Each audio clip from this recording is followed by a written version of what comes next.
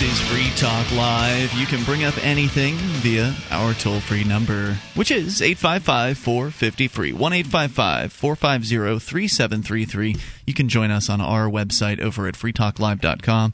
We give you the features there totally free. Once again, freetalklive.com. You may control the website's content. So when you go to freetalklive.com, you'll see different items on the front page, and those items were all placed there by listeners like you. First, you submit show prep to the site. It could be a fun video. It could be something serious. It could be a blog post. It could be whatever you want. Whatever you think our listeners might enjoy, you submit it. Now, others then vote as to whether or not they like or dislike it, and the most liked make it to the front page of the site. So there's lots to talk about here this evening. And joining you in the studio tonight, it's Ian. Nemi. And Mark. All right. So I want to start out tonight where we left off last night, because I feel like the conversation we had, well, you know, we're nailed to the clock, so we had to end the show at a certain point. And we only found out about this news last night as Michelle Seven came in and clued us in. We found the article over at Reason.com, and it linked to a piece over at Fast Company talking about the seasteaders, or rather former seasteader, the guy that was running the Seasteading Institute, Patri Friedman, who we've had on the show in the past, has stepped down as the chief executive of the Seasteading Institute and is now the CEO of Future Cities Development Incorporated, which aims to create new cities from scratch on land governed by cutting-edge legal systems. And it looks like they are going to be doing this in Honduras, where apparently the government amended its constitution back in January to permit the creation of special autonomous zones exempt from local and federal laws. Future Cities has signed a non-binding memorandum of understanding to build a city in one such zone starting next year. And then, the article goes on to tell you a little bit more about the vision. Apparently, Mark, you spoke with Patri Friedman today, and he said that at the moment they're not doing press interviews, but will be in 2012. Yes, I spoke to him, and he took my call, and he was very pleasant, as he always is. I mean, I wouldn't call us friends, but we're friendly, and I like the guy a lot. And apparently, he's down in Honduras right now. He was getting ready to go. I guess he was getting ready to get in a helicopter and look at scout out some potential sites. At this point, they don't have sites. They're not certain. I guess they have several potentials. So obviously, this sounds like what I said last night about this was I've always kind of been a critic of the whole seasteading idea. I mean, I'm a fan of the idea of getting people who like the ideas of freedom together all in the same place. That's why I moved to New Hampshire as part of the Free State Project, because I think that's the best chance we've got at achieving any semblance of freedom in our lifetime, is to get people who actually give a damn about it and are willing to do something together. The problem with the seasteading thing was that, it was more of like a pie-in-the-sky concept. Maybe it would work out someday, but certainly not anytime in the near future. It was in the planning phases and, decades down the line. It seemed like they needed a lot of technological work in order to make houseboats that would be able to fare the ocean. And a lot of money as well. Now, that's not to say this new plan isn't going to be a very expensive concept, because essentially what they're talking about doing is building a city from scratch. And I think that's going to be one of the most difficult parts of this. It hasn't really been revealed the location as to where in Honduras this new autonomous zone will be, where they'll be allowed to build this city. Will it be on a port? Like on that would be really, really cool on the ocean. That would make it much more useful, because then they could do trade with the rest of the world. Or is it locked somewhere in the the middle of the country, which is where they have the most sort of free land? I mean, 86% or something, 80-something% of Honduras. As I've been looking this up. I mean, I've been poring over things about Honduras since this came out. I'm very interested, and a lot of it's forest land. So are they going to carve a city out of the forest? Certainly could be done. Yeah, it could be done. And I was reading some of the comments over the Reason.com piece about this news, and one of them I think had a good critique of the fact that, well, if they're starting from scratch, they've really got a hurdle jump, right? Because they are essentially, if they've got a port area, like somewhere where they can actually ship stuff out easily, then that'll be good for them. But if it's one of those locked in the land somewhere inside Honduras, then they'll essentially be building a city from scratch in a place where, naturally a city did not pop up. Right. For whatever reason, city did not happen here, so we're going to try to build a city there. Many cities tend to exist along rivers, and it's because they used to do, sort of shipping down those rivers. You mean in Honduras? Or just in general? In life. Right. And cities don't need to be on rivers anymore, so, it's just kind of... they're holdovers, and so it doesn't need to happen. But if you want to truly be free, you need to be able to do trade with the rest of the world. And in order to truly do trade, so maybe an island might be a better choice in that they wouldn't be able to control, what would be able to come through or not. Because for instance, if suppose you need to defend this city state. If it is for whatever reason going to be autonomous, it needs to be able to be defended. So I don't know if they've got rules against their citizens owning AK-47s or something like that. But what do you do with how do you get the crate of AK-47s from the ship to the city? Right. So if it is there are a lot of details that need to be released about this to get people either more excited or garner more critique or whatever. But so let's say that you do have this autonomous zone thing, and it's within Honduras. It's not on the coast. Okay. So if you want to get that crate of whatever it is that you want to get shipped into the autonomous zone, well, does that mean you're probably still going to have to pay whatever tariffs they have at the shipping ports of Honduras in order to do that? Will they increase the tariffs on your products because you're going to the autonomous zone? Could, since they have this non-binding memorandum that says that I don't entirely entrust Honduras in this circumstance at all. They are essentially making a deal with a criminal gang, right? That's what a government is. Right. But it's not Honduras that scares me the most. It's the United States government that scares me the most. Now, I have a question about this. I'm looking at another Reason article from earlier in the year, and you guys are talking about. I did not listen to last night's show, but you're telling me that they are going to build a city inside the country of Honduras rather than build one out on the ocean somewhere. Somewhere in the landmass known as Honduras. Now, Honduras has many islands, and maybe they would choose to give up an island. I don't know. So that is an important, and shipping is important, I would say. Right. So I hadn't really heard much beyond the concept of seasteading, which my understanding was you go live in the ocean and your own, pile of whatever, you build your own city. But what you're telling me is that they're actually going into an established country and trying this, and I think that's fantastic. I think it's a great idea, and I hope love it has the idea success. of going out on the water because I think that there are some advantages to it, but there's certainly some advantages to the land too, and I'm very interested in how this goes forward. I think that the single biggest drawback to the land is governments truly believe themselves to own it, even though Honduras has altered their constitution, and I find that to be an extraordinarily important part of this. I think they could always alter it back, though, right? That's right. So they've altered their constitution, which is the foundational document, and that's a good thing. That's a very good thing. It makes me excited, but they can do whatever they want because they have the guns, and governments have violated their constitutions all over the place. Right. And what does it do to them? Well, somebody may get a scolding. What does it do to you? Well, you could be dead. You'll certainly be impoverished. Anything could happen. Right, and also something to take into account here is the attitude of the folks that live in the area. I don't know anything about Honduras, so I can't comment on, what Hondurans tend to maybe lean towards as far as Hondureños. I know you love that. Say again? Hondureños. What is that? Hondurans. Oh, that's how. Okay, gotcha. Yes, I know you love to come up with some really over the top Spanish accent. Yeah, and so there's one for you. Hondureños, huh? Yeah. Okay. So I don't know what.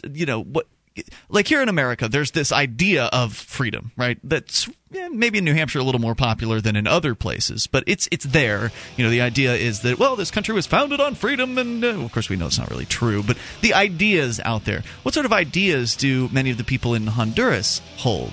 And how would they feel about some gringos coming in?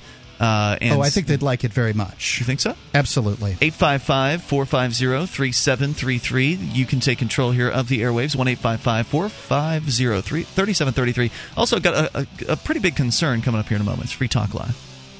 Are you looking for camping, hunting, or shooting gear? ManVentureOutpost.com carries knives, ammunition, scopes, binoculars, laser sights, fish finders, and boating equipment from manufacturers like Aimpoint, Bushnell, Otterbox, Crimson Trace, K-Bar, Remington, Streamlight, Winchester, and more. ManVentureOutpost.com. Family owned and members of the Better Business Bureau. Prices so low, some can't be advertised. Get an additional 5% off with coupon code FTL. Get it quick. Get it from ManVentureOutpost.com.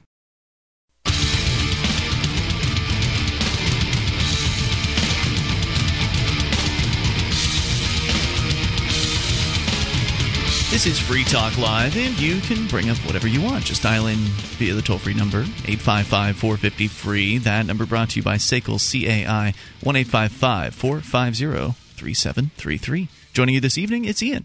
Nemi. And Mark. And we invite you on over to our website at freetalklive.com. We've got a webcam. You can go watch, listen, and interact because the chat room's built into the same page there over at cam.freetalklive.com. Talk to other Free Talk Live listeners while you're enjoying the program over at cam.freetalklive.com. It's free. Lots of people have trouble making time to read books these days. One of the ways I've solved that problem is audiobooks. They're a great way to get the reading in that you want to do without carving out time out of your day to sit down and read a book. Audible.com is the leading provider of premium digital spoken audio information and entertainment. Whether it's business books, classics, fiction, erotica, history, science fiction, everything else. It's fast, it's easy, it's affordable. I've listened to audiobooks all the time, and I have used the Audible process, and it is easy for me. So if it's easy for me, it should be easy for you. Well, I'm looking right here at the Ascent of Money, A Financial History of the World. It's another really great one that you can get. Go to audiblepodcast.com/FTL, and you'll get a free gold membership, and that includes a download. So download a book, try it out, audiblepodcast.com/FTL. All right, so we've been talking about this news that we actually we heard about last night and talked briefly then. I wanted to get a little deeper into it, which I think it's exciting news. I am interested. I'm intrigued. I would like to know more. I'm interested in following this as it develops, and hopefully it will develop in many, many positive ways.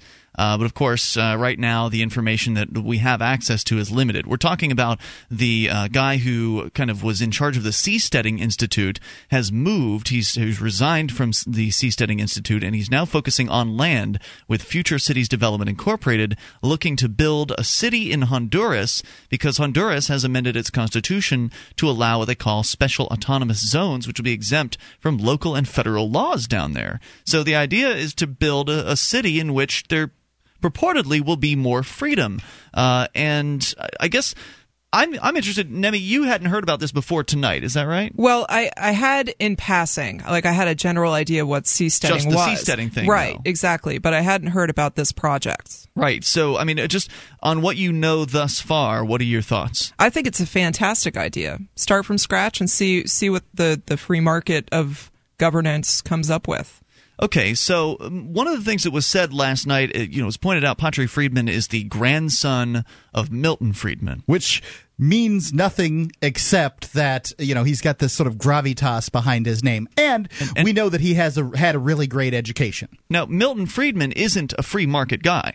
Right? Well, last night I said maybe it would be free market, but then I don't know if I corrected myself appropriately. This is the guy who went down to Chile and, basically, doesn't he advocate a central bank? Okay, the Chicago school, not the Austrian school of economics. Chicagoans tend to advocate for a central bank, and that much is true. But remember, their Social Security is a much more stable platform than ours is. I think that. He's the 90% of the way, as the Chicagoans are. Now, just because Milton is a Chicagoan doesn't mean that I'm not saying Patri has the same belief systems. As a matter of fact, I'm pretty certain he doesn't. I mean, I've followed his Facebook page, and I'm not going to speak for the guy or anything like that. But if he's not Austrian, I'd be very surprised. Okay, so here I was looking at the Fast Company article here, and they're interviewing Patri Friedman, and it says here that when asked if he's building another libertarian utopia, and I don't know if he ever built the first libertarian utopia, because if he did, I'd probably be there. But I guess they're referring to seasteading, which never really built anything. It just was more of in a planning phase. But so when asked if he's building another libertarian utopia, he responded by saying, quote, "The evidence is much stronger that rule of law, fairness, and a lack of corruption leads to more economic growth than low taxes." And what scares me about that statement is the term rule of law. And that's one of those key words that, like, conservative types tend to kind of harp on, like the rule of law. We've got the rule of law here in America. And I'm not saying he's coming at it from that perspective. Maybe he's pandering to that particular perspective, or I don't know what he means by rule of law. And as you said, Mark, he's not doing interviews at the moment, so we can't ask him. But when I hear that, I think, well, that doesn't really sound like a free marketplace at all. Yeah, somebody already has an idea how it's going to go. Well, okay, so it sounds like a little. When I heard that, what I heard was, and I mean, I'd be willing to take. I'm going to take a look at this if it ever gets off the ground. Sure, me too. I want to find out what laws are they ruling by. These are certainly questions I had, but remember, they're not pitching this to guys like you and I. I mean, show me the rich voluntarist, Ian.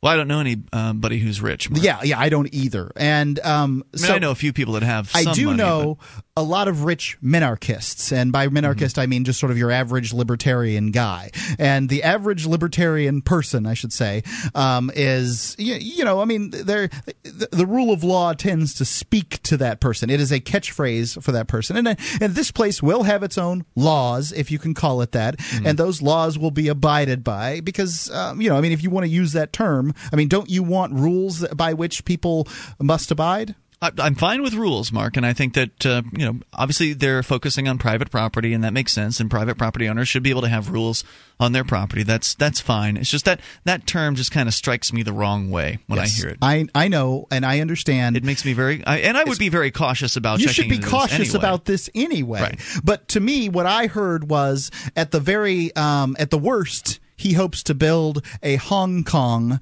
off the coast of Guatemala. Yeah. Off of the coast of Honduras. And I always get those two confused. I always have.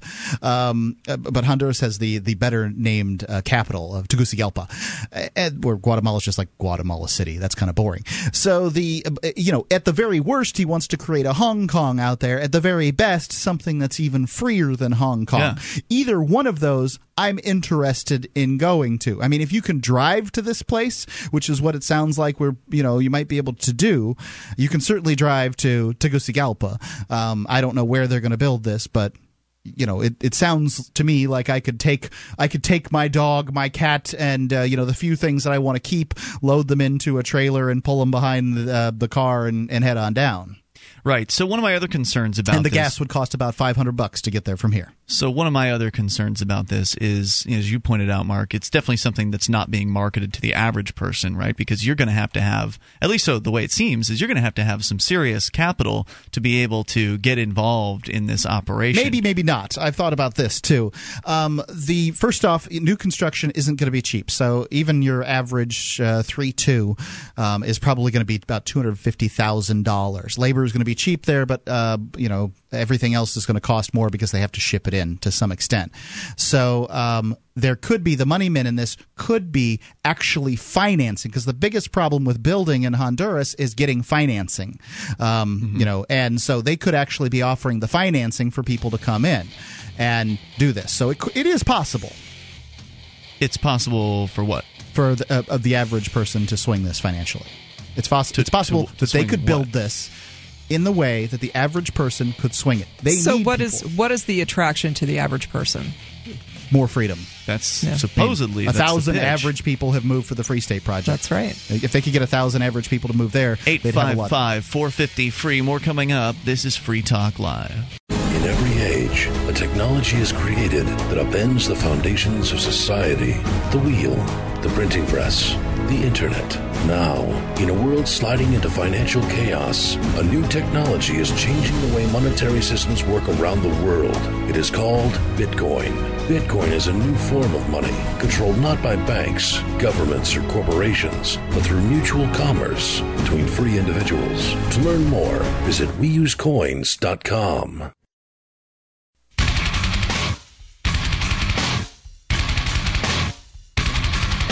This is Free Talk Live, and you can bring up anything you want. The toll-free number, 855-450-FREE. You can also tell us how you feel about this idea of building a supposedly free city or something like that in Honduras, in a what they call an autonomous zone. We'll get back into that and also take your calls. 855-450-FREE. This is Free Talk Live. Ruger's new SR40C is the compact version of the recoil-reducing striker-fired SR40 pistol. SR40 is one of the slimmest and most ergonomic full-sized .40 calibers on the market today. The SR40C is based on the same high-performance glass-filled nylon frame as those used in so many of the great Ruger pistols, offering the same features including a slim frame, short trigger reach, reversible backstrap, ambidextrous controls. The SR40C features a throw-hardened stainless steel slide or an alloy steel slide with Nitrodox Pro Black finish. You can see it at Ruger.com and purchase it at your local gun dealer. It's Ruger.com. You can see it there and get it at your local gun dealer. Let's go to the phones to the phone. Chris in California, you're on Free Talk Live with Ian, Emmy, and Mark. Hey, guys. I'm actually heading off to Honduras tomorrow. Really? Why? I think it's actually funny that you're talking about it, and I'm going to be out there for a month. My girlfriend's out there, and I'm going out to visit the family. Hello? Hello? Can you hear me? You said you're going out to what? I'm going out to Honduras. Mm-hmm. And you said your girlfriend is out there and you're going out to visit the family and everything. Had you been out there before? Yeah, I've been out there several times. In fact, I spent about 6 years of my life living in Latin America, mostly in Uruguay, but I'm calling to say pretty much that if somebody's going to pick Honduras to do a project like that, it doesn't sound like a very good idea. Why? Well, because Honduras is, it's the very definition of a state-run capitalism. I mean, most places in Latin America, there's a lot of these so-called free autonomous zones, but most of those areas are made for development of, corporate entities to set up shop. And, well, that's what they're talking about here is Fast Company, Fast Company's reporting on it, but the company is, it's called Future Cities Development Incorporated. So essentially, They would be granting some level of amount of property to this Future Cities Development Incorporation to create a city, some sort of a private city of some sort. You're saying Honduras, you don't think that's a good idea in Honduras? I'm sorry. They've been part of a very large campaign, Honduras, over the past 10 years and, freeing up their market, quote unquote, to let in more big businesses or even investors from the United States come in. But that Honduras would allow some kind of, autonomous area where any, Indian can go in and set up their tent. I mean, it doesn't make any sense. And I don't believe that would happen. Even if when you say Indians, are you talking about the people that live in Honduras or? Well, yeah, you've got a huge split in Honduras. You've got the people who have their very, indigenous backgrounds up to the people who speak, English fluently. I mean, so the fact that they altered their constitution means nothing to you? You see, that depends. I mean, if you look at that they alter their constitution, I mean, and what did they alter it? That's what I'm kind of not sure about because I haven't heard exactly what about. Well, we haven't read the not constitutional lawyers here, and I certainly haven't pored over the Honduranian constitution. Right, so we have to take the word of the Fast Company article here that says that Honduras amended their constitution in January to permit the creation of special autonomous zones exempt from local and federal laws. Right, and it would be my understanding and my guess, just based on the fact from other Latin American countries that have done the same thing, that's more of an invitation open for people who want to build a hotel or something like that. People got money, they can't invest it in the States, so they go out to Honduras and do it. And that's been going on for a good 10, almost 15 years. So it says here that there's a non-binding memorandum of understanding to build a city in such a zone. So the claim from this company, this Future Cities Development, is that they've already negotiated with the government of Honduras and that they have some sort of a zone set aside already, and that next year they're going to begin building something in that zone, some sort of a city. So we're not just talking about a grocery store here. We're talking about a city. And the other thing you have to figure about this is, most people aren't going to swan dive into this. They're not going to take all their possessions, put them, in a truck and drive it straight down there and say, I'm here. let me be free. They're going to go down, they're going to check it out, and either this is going to work or it's not. I mean, it's not our investment capital in that area. So, I mean, should we be skeptical? I think we should all be skeptical when the deal's very undemocratic. I mean, the state's the one giving up the land, not the people. And if the people had anything to do with it, because it's over 50% unemployment, they get all the little pesos or lempiras, is what they call them, together, and they go in and move in and enjoy, their autonomy. They're not going to. It's not going to happen. The state's not going to allow it to happen. If they want to make deals with rich people from the states, that's fine. But I would be very cautious about even thinking of that as even a good idea. I think it would be damaging to the people. What those people would be able to work for folks. I mean, there's nothing wrong with having a job, right? Selling sovereign land to foreign investors to me is what is sovereign land? You mean the Indians that are on that land? Is that what you're saying? That you're talking about going in and moving people off of land? Fundamentally, they have a republic and they have a right to their own property. How did they get that republic, and how did they get the right to all that property? I mean, does the guy in the north have the right to the property in the south? Well, now wait a minute. Let me see if I'm clear on something. Chris, are you saying that you think that Honduras is selling people's land out from underneath them? I believe the state is, yeah. Okay, well, if that's happening, then I have a real problem. Absolutely. If this company is... Chris, here's what I want to decide is what I want to figure out is: do you believe that the quote unquote people of Honduras own all the land that the government calls Honduras? Do you believe that? Do the people own all the land? Okay, so is it possible, is there a place where the government would be able to allow a company to go in and set up one of these autonomous zones? I think the people have a right to negotiate what's going to, happen with their own sovereign land, within their own jurisdiction. That's not what's going on. The people are like, yeah, let's sell off our land to investors so that we could bring in business and get jobs. That's fine, but that's not what's going on. This is a state deal, not a people deal. So let me understand correctly. I've been looking for information on how big these zones actually are in acres or square miles or whatever. Hectares. Oh, right, exactly.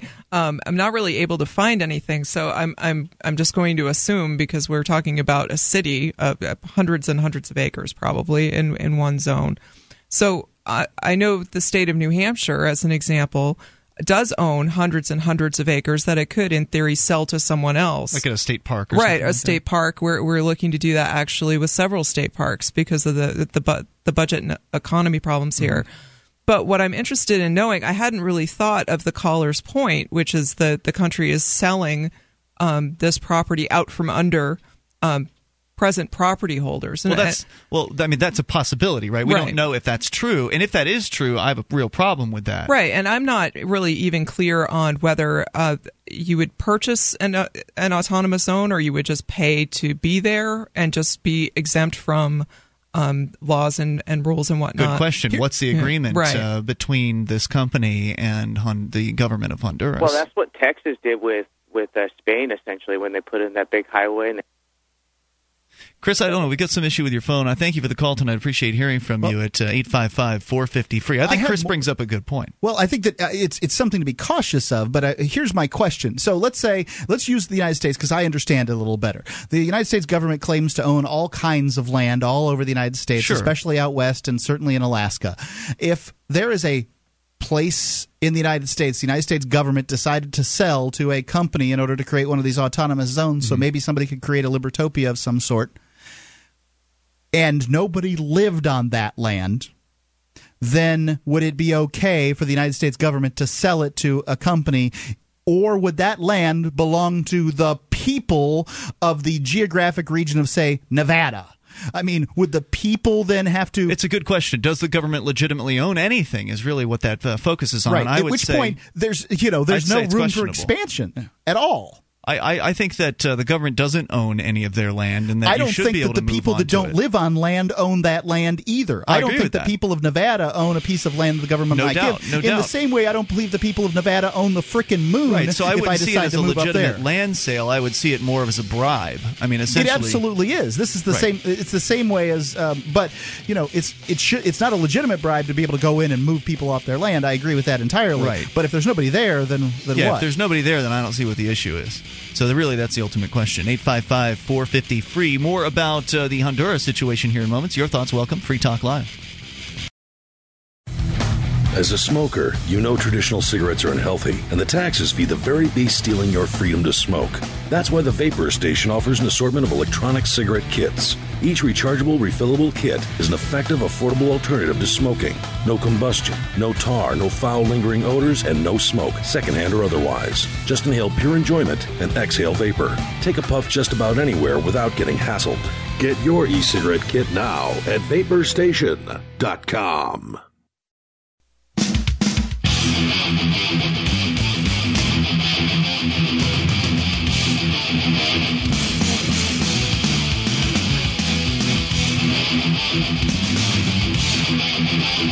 This is Free Talk Live. You can bring up anything you want and dial in toll-free at 855-450-FREE. That's 1-855-450-3733. You can join us on our website over at freetalklive.com. We give you the features there, and they're free, so head over there and enjoy those. And if you like the show and want to help support Free Talk Live, you can shop with us over at shop.freetalklive.com. When you enter Amazon through the links there at the top, there's Amazons for the U.S., Canada, UK, Germany.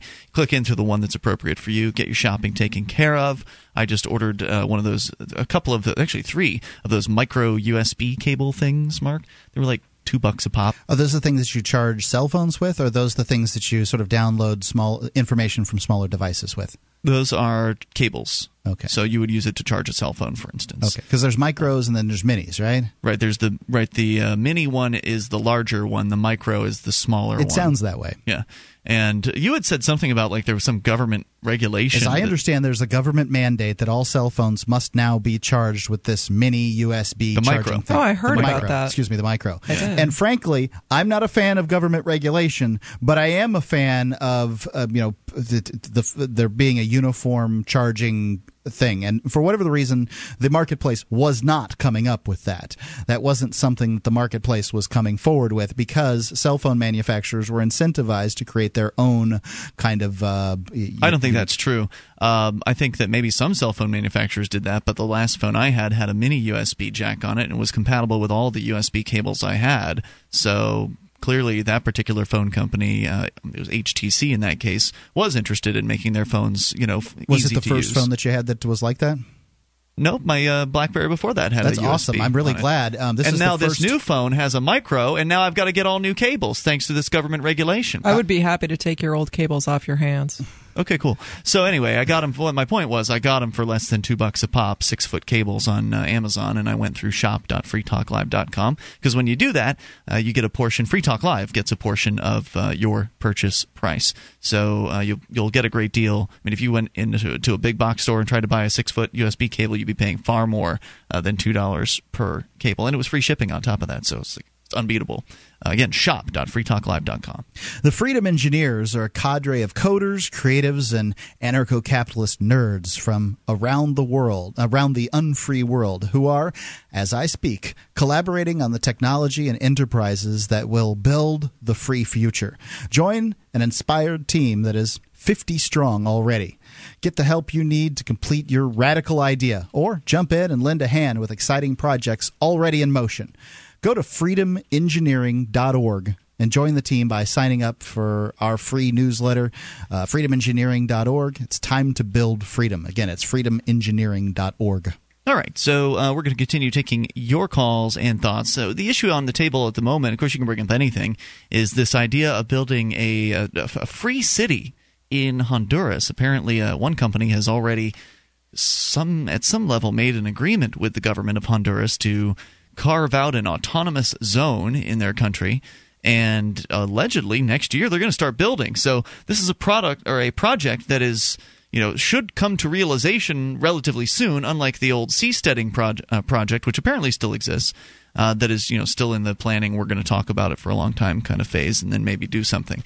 This company appears to be interested in actually doing something real soon, so I think that's pretty exciting. But there's some issues that have kind of cropped up already, and we don't know a whole lot about the project, but I think some of the issues are good and real concerns that people need to look at. Like, the point is, or the question is the country of Honduras going to carve out this autonomous zone of an area in which there's no population whatsoever, or are they going to use the equivalent of eminent domain to come in and steal people's property from them to turn over to this private development corporation? So the country of Honduras is about 4.5 times the size of New Hampshire, and it's about a little more populous than that.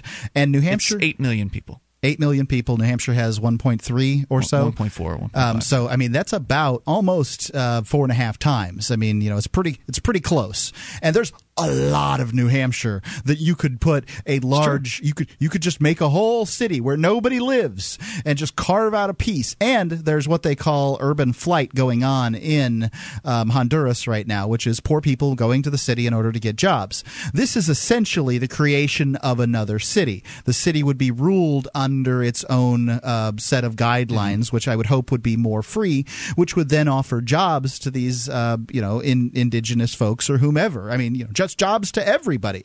I mean, when you're talking about, I would assume you're talking about some people that are very, very poor there. That's just my guess, and those people can benefit others by working and benefit themselves by making money. Sure. So if they're taking but if they're taking land from people that own it, they shouldn't. Or even Indians that have been there for a long time or whatever. That's that's essentially ownership because it's homesteading. That's a real problem for me. And we don't know what they're going to do. Those details haven't been announced. The location of this autonomous zone is an important thing to define. Has not been announced. To me, what ownership of land means in an area like this where it's not particularly codified, and I can see Chris's concern that called in, is that somebody lives on the land, somebody is using the land, somebody is benefiting themselves through the use of the land or hunting on the land. That's or something homesteading, like that. Man. That's ownership. It's homesteading. Now, whereas we own all of this, it is ours, and you must get our permission, and it's been stolen from us. That's what the government's saying, right? Well, the government's saying we own all this, and there's a lot of people out there that would hoot and howl. If I tried to build something on my property in the town I live in, you can believe that there are people that have an opinion about it. There are lots of nosy people that want to tell you what you can do on your land. Absolutely. We have that here too. They believe they own your land, at least in the area that they can decide what you build on it. Now, those people are nosy busybodies. Right. Well, hopefully they won't have any say in this because it should be an autonomous zone. And if this company doesn't pay these people to vacate their land, if there are people on the land and the company doesn't pay them to vacate, then as far as I'm concerned, they're doing something that's unjust. No doubt. Let's talk to Jeffrey listening in Maryland. You're on Free Talk Live. Hey, Jeffrey. Hey, guys. Hey, what's on your mind? I think everybody needs to calm down and take a breath a little bit on this issue. What they're talking about is economist Bruce Romer's idea of the charter city. Yes. It's roughly analogous to a charter school. Not as good as a private school, but a step in the right direction. And I lived in Honduras for a couple years, whether or not that's relevant. But the salient thing to remember that I want to say is that, the idea here is to create a freer place to do business. Right. Mm-hmm. It is to try and introduce a freer market in governance, the idea that you could choose with your feet to live in a place with rules that reflect your values instead of values that are imposed on you, and that would be a huge step towards creating a freer world.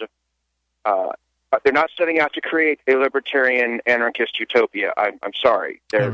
We live in a world of nation states, and we have to start. Hold on, wait. You know what they're going to do, or you're speculating, and you believe strongly that you know what they're going to do. Okay, you're right. I'm not on the board of directors of this company, but okay. I listened to a lecture by Professor Romer, who is the guy who came up with the idea and pitched it to the Hondurans. And the reason why I think the Hondurans jumped at it was because they are poor, they know they're poor, and they're looking. They're lean and hungry, kind of like a startup country, like we were 200 years ago. Right. And they're looking for an edge. And I applaud that. Me too. Now, you know that this isn't Romer that's in charge of this. This No. is But Friedman he's that's in charge of the this. academic godfather of it. Well, to some extent, but Friedman disavowed sort of connection to the to Romer in his statement, essentially that we're going along that line. But you can, if you have an autonomous city-state, then you can decide what the government looks like in that. And the government that Romer would create would be different than the one that Friedman would create, in the same way that the government that I would create would be different than the one that you would create. Mm-hmm.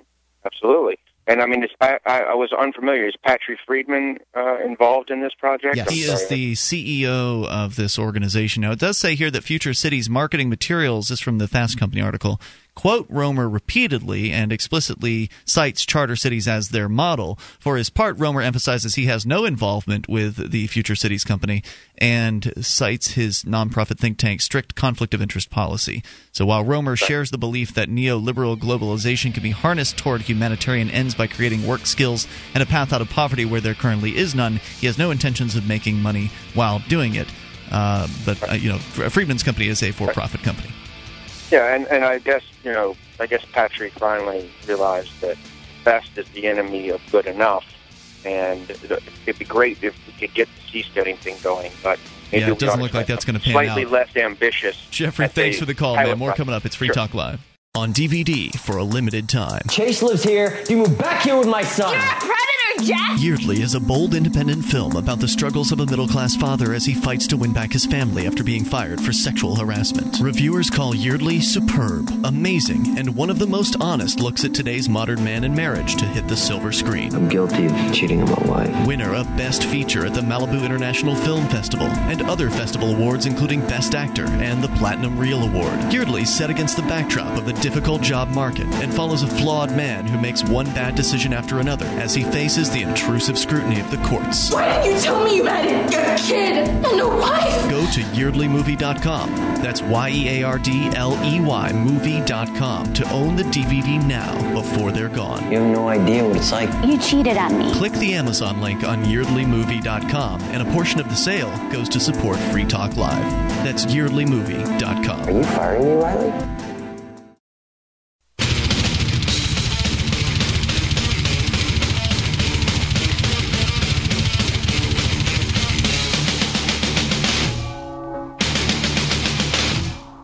This is Free Talk Live. You can bring up anything that you want. The toll-free number, 855-450-FREE. That number brought to you by SACL CAI as we launch into the second hour of the program. 1-855-450-3733. Here tonight, it's Ian. Nemi. And Mark. Inviting you to the website at freetalklive.com. Features are free, unlike those other talk show hosts who want to charge you for their sites. Go ahead and dig in and interact as much as you like, or just look at it. You can do that too over at freetalklive.com. So we're going to get back into this autonomous zones thing. The country of Honduras modified its constitution earlier this year to allow for the creation of what are so-called autonomous zones, which by the definition or by the description provided over at Fast Company in their discussion of this, is described as exempt from local and federal laws. Now, Nemi's been doing a little bit more digging, and we're going to talk more about what this constitutional amendment actually entailed, and it's very interesting. We'll get to that in a moment here, but first, Jeremy is listening in, I think it's Alaska, but it says AL, which is Alabama. Jeremy? The internet, fellas. Do I get my clinking glasses? Because I've been drinking tonight. We'll get them going for you, Jeremy. So you are in Alaska, if I'm not mistaken, correct? Yes, sir. And I think technology is so cool, I can talk to you guys on the internet. I'm talking to you guys on... Is that cool or what? What do you got, like a voice over IP phone or something going on? Well, it's like a Gmail plug-in, if you get a Gmail account, you can... If you get a Gmail account, they'll do a plug-in. My dog's drinking out of his bowl. Sorry about the background noise. That's all right. We couldn't hear that. But the reason I called you guys tonight was... So you're calling us over a Gmail account? Is that you're making a phone call through like Google Voice? You can do that, yeah. Yeah. It sounds pretty good, man. Plug-in. Better than mine ever does. I didn't know that you had internet out there in the frozen tundra. Well, it's not exactly the tundra. 2 miles north of here. So tell me, what are you calling about tonight? Well, I wanted to talk about this Newt Gingrich character. What about him? Well, how can any conservative, support or anybody that has any sense of reality about anything that has to do with the Constitution? Well, conservatives don't care about the Constitution. This guy, Well, I mean, conservatives don't care about the Constitution. That's why they support warmongering and things like that. And of course, liberals don't care either. But this guy, I supported gun bans. He supported the Brady bill, Ian. You know what I mean? He's not great on guns. He's got a D. I think it was a D or D minus from Gun Owners of America. He was the worst-rated Republican. Yeah, but he wants to put drug dealers to death, and conservatives like that stuff because they like controlling people and what they can do in their own personal lives. And anybody, before that, when they passed that law back in, I think it was 96, that there's all the people that had domestic violences, maybe even just for spanking their kid or anything, they all lost their gun rights. No trials, no nothing. Poof, gone. Well, usually when it comes to politicians, people feel like they have to compromise. Whether you're talking about this Newt Gingrich guy or some other politician, Barack Obama, anybody, a lot of times people that vote for these folks vote for them with their noses held. They're only usually voting for these people because they don't have any other choice, or they feel like the other guy's worse, so we're gonna have to go with the guy that wants to ban guns, who is at the same time maybe they agree with him on a few other things. So I don't know. I mean, is he still the front runner? It's like you got Tea Partiers out there, Ian, that are supporting this Newt Gingrich guy, and he goes. I suspect they're supporting him. I suspect they're supporting him over Ron Paul for a couple of reasons. They probably believe that Ron Paul can't win, which if Ron Paul does well in Iowa, they're probably war hawks. And the other reason is they just won't tell you that their deep-seated concern is that if we pull back the United States military, cut back its presence around the world, that somehow we're going to be invaded by a big horde of Muslim folks, or that China will be the superpower in the United States' place. When China doesn't have the Navy to field if it had to. I mean, reality doesn't need to come into to play, Mark. If the United States ceased to be the superpower, there wouldn't be one for a decade because it just couldn't be built. What? Isn't that why my forefathers gave me a right to bear arms? So if I get invaded by a horde of whatever, then I can throw in a couple of 30 clips and take care of it, right? There you go. Yeah, and you sound like you're in a condition to do that right now. Jeremy, thanks for the call, man. Appreciate hearing from you at 855-450-FREE. That's 1-855-450-3733. I used to have a friend who liked to drink, and then he would bring over his newest horrifying weapon that he purchased. He'd always carry it in his car. So he'd come over. I mean, I had weapons like an H&K 93 with an H-bar. I mean, serious like loaded firearms. In the house. Yeah. I mean, he just loved to show them off after he'd had a couple. I don't like that very much. I don't either. It's disturbing. It is disturbing. Yeah. Now, I'm not saying you shouldn't have maybe you shouldn't have some kind of weapon to protect yourself. And I'm not saying that every time you've had a beer you should never go anywhere near a firearm. However, I mean, it was somewhat juvenile. Then again, we were somewhat juveniles. So while we're on the topic, Mark, didn't you say something to me before the show about Ron Paul winning a straw poll of some sort? Yeah, this is here's the news you will not hear. As a matter of fact, it's really only being reported at dailypaul.com because it only counts when other Republicans win straw polls. Right. Now, when Ron Paul wins, it's always a scam or something like those internet people. They came in and they screwed everything up. Yeah, that's pretty much what it goes to. Ron Paul won the GOP Oklahoma straw poll today. That was Monday, 12/5. Voting was done online, and voters were charged $5. And straw polls often tend to be fundraising things for parties. And I'm not going to tell you that I think that straw polls are the best way to determine who the front runners are. However, I will tell you that the media will report on any straw poll during this election in which someone besides Ron Paul wins, and will not report on a straw poll in which Ron Paul wins. Right. And this Just is a fluke. And this is the kind of thing that, well, it's not. They don't claim it's a fluke. They claim it's fixed. The Ron Paul supporters, and they are. Ron Paul supporters are rabid, and they will get out there and get involved. But this is what blackthisout.com was talking about when it ran that big fundraiser for Ron Paul. And in this case, it was from the OKGOP website.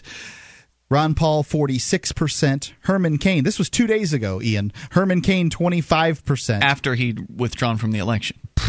Wasn't that the same day? Yeah. Okay. Maybe it was afterwards. Newt Gingrich at 17%. Mitt Romney at 6%.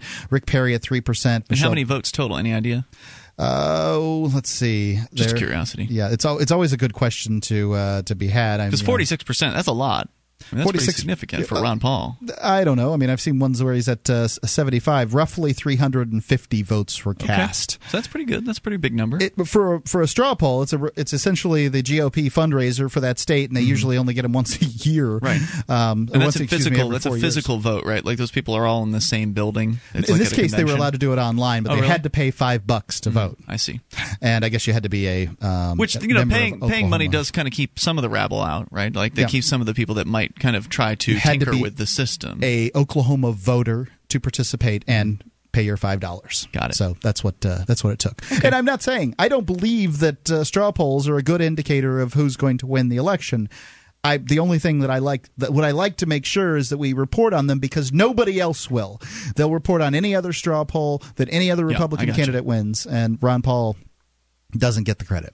So, so we'll see what happens. I guess so that Cain guy's gone, and then I don't know if anyone else has dropped out. I don't really pay close attention to this stuff. Not that I know of, other than T-Paw dropped out. So they're going to be... Oh, okay. Huh. So they're going to be having another one of those debates soon, I guess. I've heard. I don't even know what. There's just been so many debates. I mean, I'm glad about that. It's like the Nashua Boy Scouts are going to put together a debate, and I hope they do, because the more debates they have, the more airtime Ron Paul gets. Yes, that's true. That's and all it's I been care about. Incredibly frustrating. Yeah, all I care about is that people hear what Ron Paul has to say. And they're getting more Ron Paul in this election than they did in 2008. So that's a good thing. More coming up. This is Free Talk Live, 855-450-FREE. People ask me, Tim, why did you start verbalsurgery.com? Well, it's easy. I started making these podcasts to make you feel better right now. That's right. From the tops of the Himalayas to the bottom of the deepest seas. That's right. These broadcasts go out to everywhere on the planet, and most importantly, deep inside of your brain to make you feel better right now. And isn't that what it's all about? Verbalsurgery.com. Check it out today.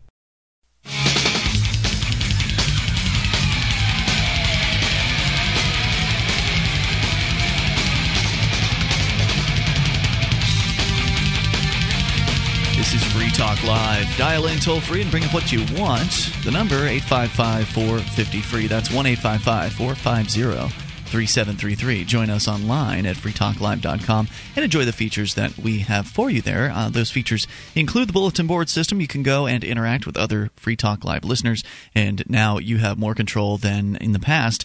As of the last couple months, you can actually control the content of your own thread. So when you post something new, a new thread to the BBS, the forum there, you actually get to decide whether or not people their responses will stay. So, for instance, if somebody tries to come in and troll your thread, rather than responding to the troll, you can just delete the troll's post, and that should keep down on the unwanted posts over at the BBS. So head on over to bbs.freetalklive.com. We've been talking about bitcoins here on Free Talk Live for quite some time. But for some people, obtaining them has been tricky. Until now. Crypto Exchange is the fastest and safest way to buy and sell your bitcoins. They also have a complete bullion store where you can buy and sell gold and silver privately with bitcoins. If you're totally clueless about the Bitcoin currency, they've got 24-hour customer service. Just visit their site and click on the live support link at the top. crypto exchange. Their banner is at bitcoin.freetalklive.com. You can go and click through and get there. That's probably the easiest way to do it. It's bitcoin.freetalklive.com. All right. So the first hour of the program, we got kind of in depth on this issue of the guy formerly of Seasteading Institute, Patri Friedman, leaving the Seasteading Institute to join Future Cities Development Incorporation. And this company has entered into what they call a non-binding memorandum of understanding with the government of Honduras. And the purpose of this is to create a city. I love these legal terms, the non-binding memorandum of understanding. So to create some sort of a city in one of these autonomous zones that now can be created in Honduras. According to the story at Fast Company, fastcoexist.com, they say that Honduras amended their constitution in January to permit the creation of special autonomous zones exempt from local and federal laws. So this is being hailed within the liberty activist community as, it's another, chance to, to be free. We're going to go down and build this city from scratch in Honduras, and we're going to live free. And I think if that's what happens, that's great. I support it. I'd certainly look into having a second house down there or something like that. The summer home. It would be a winter home. The winter home. Yeah. But let's see. So, I support the idea. I think it's a good idea, and I'm interested to see what happens with it. Certainly, we'll keep our eyes on things here at Free Talk Live. But I had some concerns, kind of went into some of those during the first hour, and one of those concerns is, you are dealing with a government.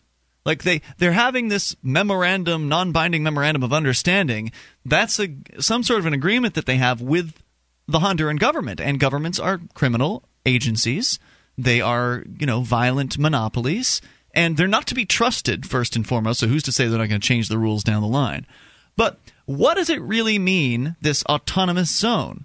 Because, as you might find out, the devil certainly can lie in the details in these matters. And when the government says, yeah, you've got autonomy, does that really mean that you have autonomy? What's it actually mean? Because when you're dealing with legalese, for instance, words that look like you know what they might mean, like person, don't actually mean what you think they mean. Yeah, right. Right? So, like the word person in legalese, like in dictionary person, like the word person in the dictionary English definition is, another human being. But in the legal world, a person can be a corporation. Right. So, Nemi, you've been digging into this here and doing a little bit of research on what this constitutional amendment actually implies. What does it mean for this autonomous zone? During some breaks, we had some questions about how much support there was for this measure, and it turns out that it was nearly unanimous in the Constitution. Yeah, in the legislature, National Congress of Honduras has passed the amendment. It was 126 votes in favor from a total of 128 members. There was one person who abstained and one person who voted against. So there's support for the initiative. And the other questions that we had pertain to what oversight the government of Honduras would retain over these zones. And it says here on where is this coming from, by the way? This is coming from chartercities.org, which was... And this is what is inspired, this Charter Cities group is what inspired the I keep calling it Fast Company, the Future Cities Development Incorporation that is looking to do this project. So the government of Honduras, with this amendment, retains the option to create one or more of these zones, but they're not obligated to do it. Okay. And they will establish a basic system of governance, and this requires that the Congress pass a piece of enabling legislation, which requires a 2/3 vote. Then the zone will have the Honduran government will establish a system of governance? Correct. To create a zone and establish its basic system of governance, the amendment requires... Before you go on, now is this the Honduran government would create its own autonomous zones and then create government rules for those zones, or it can create rules for the government for the zones that are supposed to be free from federal and local laws? Well, the way that it's phrased here is it's put as a constitutional statute. So it seems to me that it's much like a corporation's formation paperwork, that your rules of governance may vary from zone to zone, but you need the 2/3 majority of the Congress to approve your zone and then approve its basic system of governance. So they're going to. So what that sounds like to me is that they're going to negotiate with this company that wants to come in and create the city, Future Cities Development. They're going to negotiate with them, and they're going to say, all right, we're going to carve out this zone for you. It's going to go into our Constitution as you guys have this, and this is going to be your basic system of government, and they'll have to probably negotiate those details. Outline that in what is voted upon. And additionally, we were wondering if the locals approved of this or if it was just the government deciding. And it's requires also these constitutional statutes require the same 2/3 majority and approval by referendum from the citizens living in the area. Okay. So they do have some say over it. Now, it seems to me that this is kind of like establishing its own city because they use the phrase legal personality and jurisdiction. One of these zones can negotiate an international treaty, but the Honduran government needs to approve it with a 2/3 vote. Mm-hmm. We also have for an international treaty. Yes, but I mean, also laws. That's pretty serious. Also the laws? Also the laws. Now, laws developed by the governing authority of the zone require a ratifying vote by the Congress of Honduras. Okay. So they've got total oversight of every single piece of legislation or whatever the laws are that they're going to have in this zone. I'd rather have the government have oversight on which laws can be instituted than have the ability to institute laws.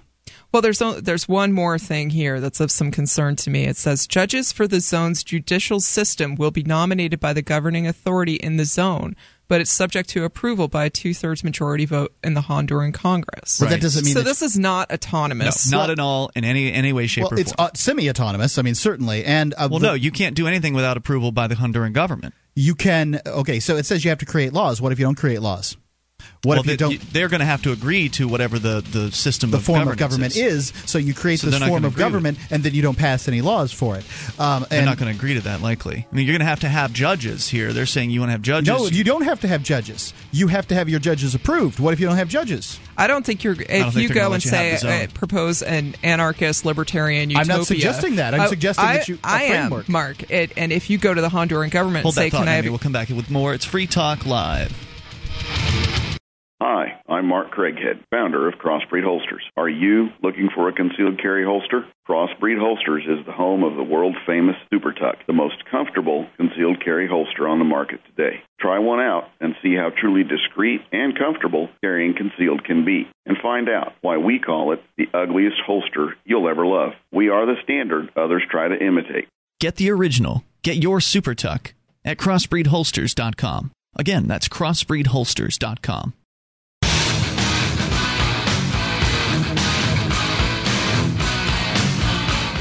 This is Free Talk Live. You can bring up what you want via the toll-free number. And that number is brought to you by SACL CAI. It's 855-450-FREE. That's 1-855-450-3733.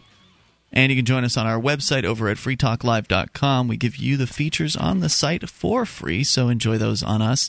Again, freetalklive.com with the mobile site for you there. If you've got a smartphone, you want quick access to our live streams or podcast, just head over to as in mobile.freetalklive.com. That's m.freetalklive.com. Now, we've been talking actually quite a bit tonight about this idea that Patri Friedman, formerly of the Seasteading Institute, is getting behind. It's a company that is going to be creating what they claim is an autonomous zone. We'll get into the details as to whether it actually is here in a moment.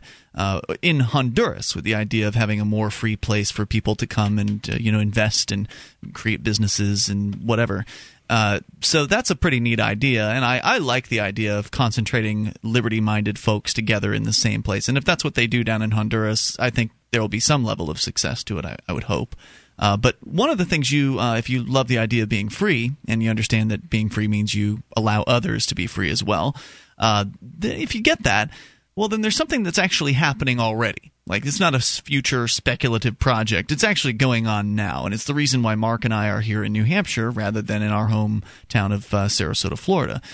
We're here because of the Free State Project. Now, Nemi, you were born and raised up here in New Hampshire. I'm a pre-stater. Yeah, so you love liberty, and you just happen to already live here, and so you've got all these people coming in for the Free State Project because it's a movement of people who love freedom, all coalescing in the same geographic area to actually be active and achieve liberty in our lifetime. And it's relatively early on in that movement, by the way. There are only about 1,000 so-called free staters in New Hampshire. There are over 11,000 that have pledged to that have joined the Free State Project. They pledged to make the move. So many more are still to come.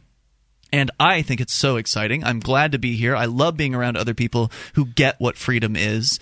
And the more people that come here, the more great fresh ideas we get added into the mix, the more activists we have that there are out doing things, different things, whether we're talking about integrating into the community and working with local community organizations like the homeless shelter and things like that from kind of a charitable perspective, or we're talking about doing politics and running for office, or civil disobedience and non-cooperation, creating media like television, radio, blogs. All of these things are already happening, and they're already happening here. And some days, I'll tell you this, yesterday I woke up and I had a few things to do. I had a couple parking tickets that I needed to go down and contest, and I know you talked to Derek a little bit about that last night.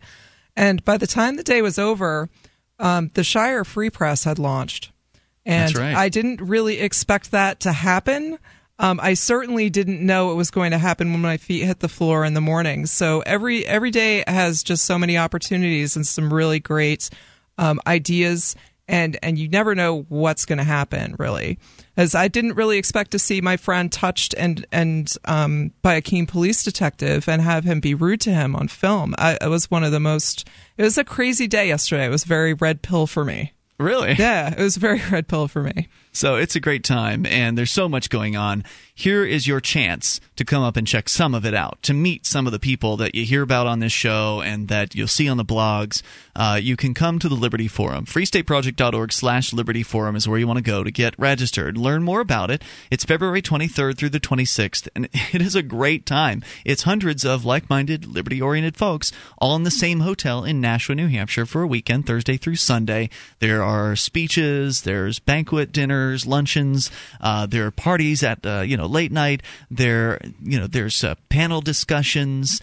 It's a great time, and I would highly recommend it. If you've considered moving to New Hampshire as part of the Free State Project, you're still on the fence, come on up for the Liberty Forum. Even if you haven't, even if you just want to get together with other people that love liberty, it's a great place to do that too. It's one of the biggest gatherings of its type in the entire world, and it'll be an absolute blast. Now, there's some big name speakers like Peter Schiff. He'll be at one of the keynote addresses. Yep. Jack Spirko from the Survival Podcast is, I believe, the other keynote. Oh, no, excuse me. Joel Salatin is the other keynoter. He's the author of You Can Farm, The Entrepreneur's Guide to Starting and Succeeding in a Farming Business. In addition to that, other folks like John Lott from More Guns, Less Crime, and Jody Emery from Cannabis Culture. These are just some of the speakers. You can go to freestateproject.org/Liberty Forum to learn more. Use our discount code when you get signed up. It's FTL2012. You'll save 10%. That's FTL2012 at freestateproject.org/Liberty Forum. Now, back to this so-called autonomous zone. And, of course, when it comes to the government, you can't trust a word they say. And so when they say, well, we're going to create these autonomous zones where you'll be able to just modify our Constitution and let you come in here, Mr. Patri Friedman from Future Cities Development Incorporated, and you can just set up your own city and everything will be cool and you'll be autonomous. Well, when you actually look up autonomy in the dictionary, it tells you that it's independence or freedom. As of the will of one's actions, the condition of being autonomous, self-government, or the right of self-government, that is independence. But then, when you get into the actual details of what this constitutional amendment says, it says that if you're going to have laws in this autonomous zone, that those laws have to go through the Honduran legislature, essentially, the Correct. Congress there, for 2/3 approval. And if you want to have a judge, that has to go through the legislature for a 2/3 approval. Would a free place have laws or judges? This is a place where they're going to have laws, Mark, because Patri Friedman is already talking about rule of law. Look, he's going to negotiate a setup. Look, when Patri Friedman says he's working, why would Patri Friedman set up a tyrannical place? I didn't say he was going to set up a tyrannical place. And it says right here in what we were reading before the break that anything regarding the setup or rule of law in this new zone or zones need to be approved by the Honduran government. Right. So the initial parameters will have to be approved by the Honduran government, and anything changed after that, added in addition, will have to be approved. Will have to be approved as well. So if you, as someone, want to start an libertarian utopia, no rules, anarchy, you go and propose this to the Honduran government, what do you think they're going to say? Well, I don't think you would propose it in that manner. I mean, you would couch it in terms that... You think you're going to fool them? You would use the terminology that you're going to create a place that has less regulation in order to foster business and provide jobs for the locals. This would be how we would go about setting it up. It would be we would set up a situation where everyone would have a vote on an issue, and on any issue that there was a single vote against, then that law wouldn't pass. So at that point, we'll start with a clean slate, and we'll come up with our laws from there, with everybody having a voice. This will be true democracy. This will be the voice of the people, blah, blah, blah, blah, blah, blah, blah, blah, blah, right? So I can whip this up pretty quick. I did it right on the spot. You think that's going to fly? I don't care. If it doesn't fly, then then it doesn't go anywhere. I mean, the guy's right now in a helicopter flying around looking at different places. I mean, this hasn't been set up, Ian. You're trying to punch holes in this. Let me ask you this. If there was a Hong Kong that was less than 1,000 miles from the United States, that you could drive to, would you want to move there? That spoke English? I wouldn't. No, because Hong Kong's not a free place. Well, it's certainly freer than New Hampshire. It's only economically freer than the rest of the country. Hong Kong is a darn free place. Now, they have some cultural... I have not. Okay. Look, I don't have to go to a geographical landmass to know what it looks like. I can tell you what the flag of Guatemala looks like, and I haven't been there. It doesn't matter. I can read. And I'm telling you that Hong Kong is an extraordinarily free place. It is freer than New Hampshire. According to one of the comments on the Reason article about this piece, they say that, it's easy to start a business in Hong Kong, but that doesn't speak to having to deal with the criminal gangs that they have there as well. So they have a culture of criminal gangs. You'd have to deal with that too. Yeah. I mean, I'm just telling you, maybe it's not as free as you think it is. I don't know. I've never been there. I've never spent any significant time there. I would defer to someone who's actually lived in Hong Kong to tell me whether or not it's a place I would want to be. If people aren't studying directly the thing that you're interested in, they're not going to know it anyway. I want to move to a place that's free. Most people in New Hampshire probably don't know what the executive committee does. So would you defer to a New Hampshireite over me because I haven't lived here as long? I want to move to a place that is free. This is a logical fallacy, okay? Look, you can. Right. No, you can't. Yes, There's no free place. Go to Antarctica. More coming up here at 855-450-FREE. That's 1-855-450-3733.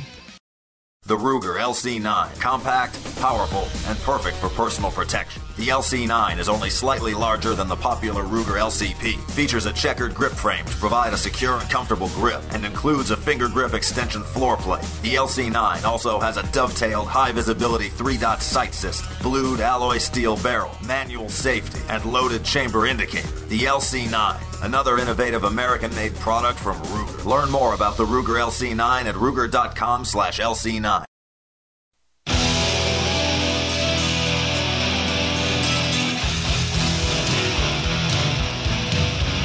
This is Free Talk Live, and you can bring up anything you want. Toll-free number 855-450-FREE. That's 1-855-450-3733. You can join us on our website at freetalklive.com, and you can enjoy the features that we have there for free. And if you like the show and want to help support Free Talk Live, you can do that. You can actually support us by going to the promote page, promote.freetalklive.com.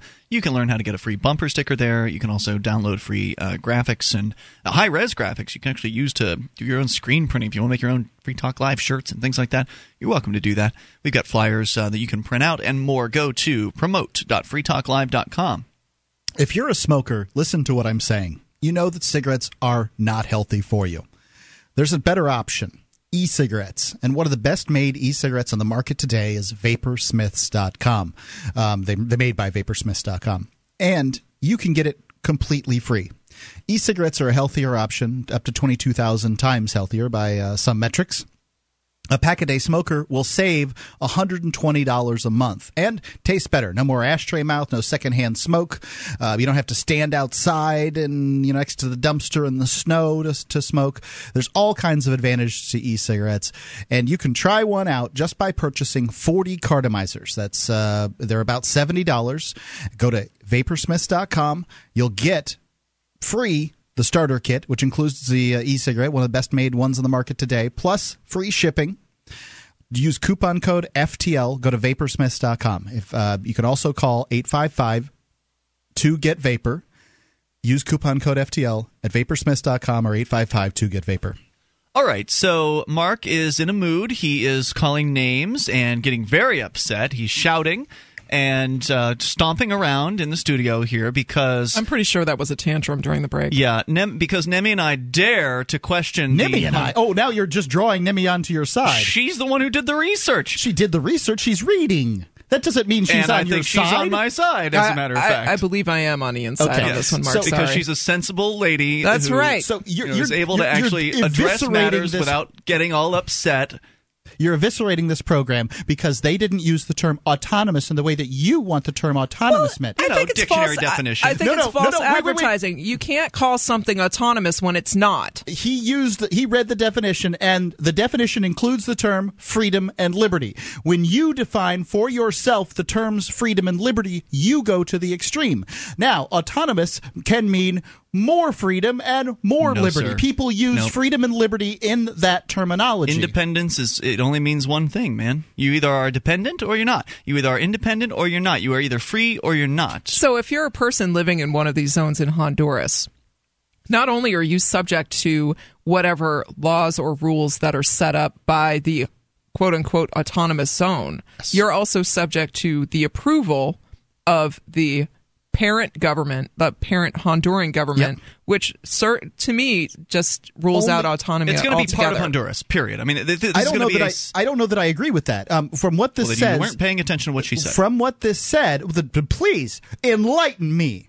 But don't We tried. No, not we. We didn't do anything. You sit there and you say, it's not autonomous unless you're completely autonomous. I want to be like I'm living on Titan. Have you seen him like this before? Is this the first time you've seen him like this? No, but this is pretty classic. This is what he's like. You cannot. I mean, there is no between here and there. Always, every single time, the perfect is the enemy of the better. Every time. That's how Ian operates. I don't necessarily agree that this is better. Okay, well, let me make my statement. There is no law that is instituted in one of these zones that is instituted by the Honduran government. Is that correct? We don't know that much. That is not what this said. No, this is what this said is the rules have to be approved by the Honduran government. No, they said that laws had to be approved. Yes. There's all kinds of administrative rules. Rules can be set up anywhere. The second set of books. Right. There's the second set of books. The rules are the rules and the laws are the laws. So if you get no laws passed through, then you have no laws that are passed through. Well, see, if you have no judges, you have no judges, but you can still have arbitrators. This is what we were talking about during the break, is you can't have a zone without the laws because they will not give you the 2/3 vote in the Congress without the formation. Infrastructure. It doesn't say laws. It doesn't say you have to have laws. It says they have to approve the structure, that they have to approve the way that you institute so them. you come to table with whatever your proposal is. I can come with my Quaker commune and I can say, this is how we're going to set up our laws. They'll say, well, that's not acceptable to the Honduran government. Then it doesn't get set up. Right. Then it's not autonomous. Then no one loses anything. Then it's not autonomous. Then what's the problem? Exactly, it's Mark. not autonomous because they're creating autonomous zones, but they're not letting you in their autonomous zones without their rules. Look, this is all I'm saying is that you have when I introduced this, when we talked about this in the very first segment, I would say at the worst, you've got something like Hong Kong that would be within 1,000 miles of the United States in some place that you could drive, assuming it's not in one of the little islands off the coast of Honduras. And at the very best is some free market paradise. Now, did I not say that, Ian? You I did don't know. say that, Mark. Right, because you don't listen. And that's what I said. And so therefore, my question to you was, is Hong Kong freer than New Hampshire? And I don't know. I'm telling you it is. And you know I would like to know more about that, actually, because Hong Kong's the freest place in the world. It's the most economically free place in the world. That doesn't take into account personal freedoms. Yes, but they don't have restrictions on personal freedoms there that I know of. I mean, I've looked into it. That's how I know. Okay, great. Well, that's why I'm asking, because you're the first. This is the first time in 30-something years that I have ever heard that Hong Kong is more free than New Hampshire.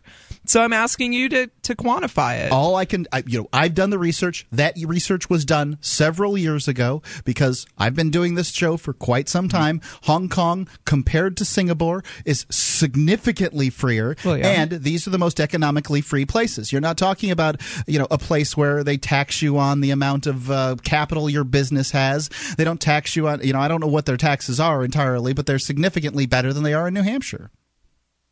Well, okay, that's news to me, Mark. So why don't you move there? To Hong Kong? Yeah. I don't speak the language. I do a nationally syndicated radio if it's so talk much show. better, if it's so much better, surely you'd be willing to. That's your comeback. People have different. If you like it, why don't you marry it? Mark, they speak different languages in Hong Kong. They don't do. you know that? There are several English. Okay. People. I have a job, and that job ties me to this geographic area. Well, you could call in. I could. And you then could phone what would it be in, the Mark. point You could in still going do sales there? from Hong Kong. You Look, could okay. Another thing about freedom is having money. Like, money makes freedom, does it not? Well, money is nice to have, but no, it doesn't have anything to do with freedom. Yes, it does. No, it doesn't. You can do what you. Freedom is doing what you want. You need to have money to do what you want. No, it depends on what you want. Well, and what I want to do costs money. Okay, well then you're talking about you. That's different. You're talking about you freedom were talking about me moving to Hong Kong, you moron!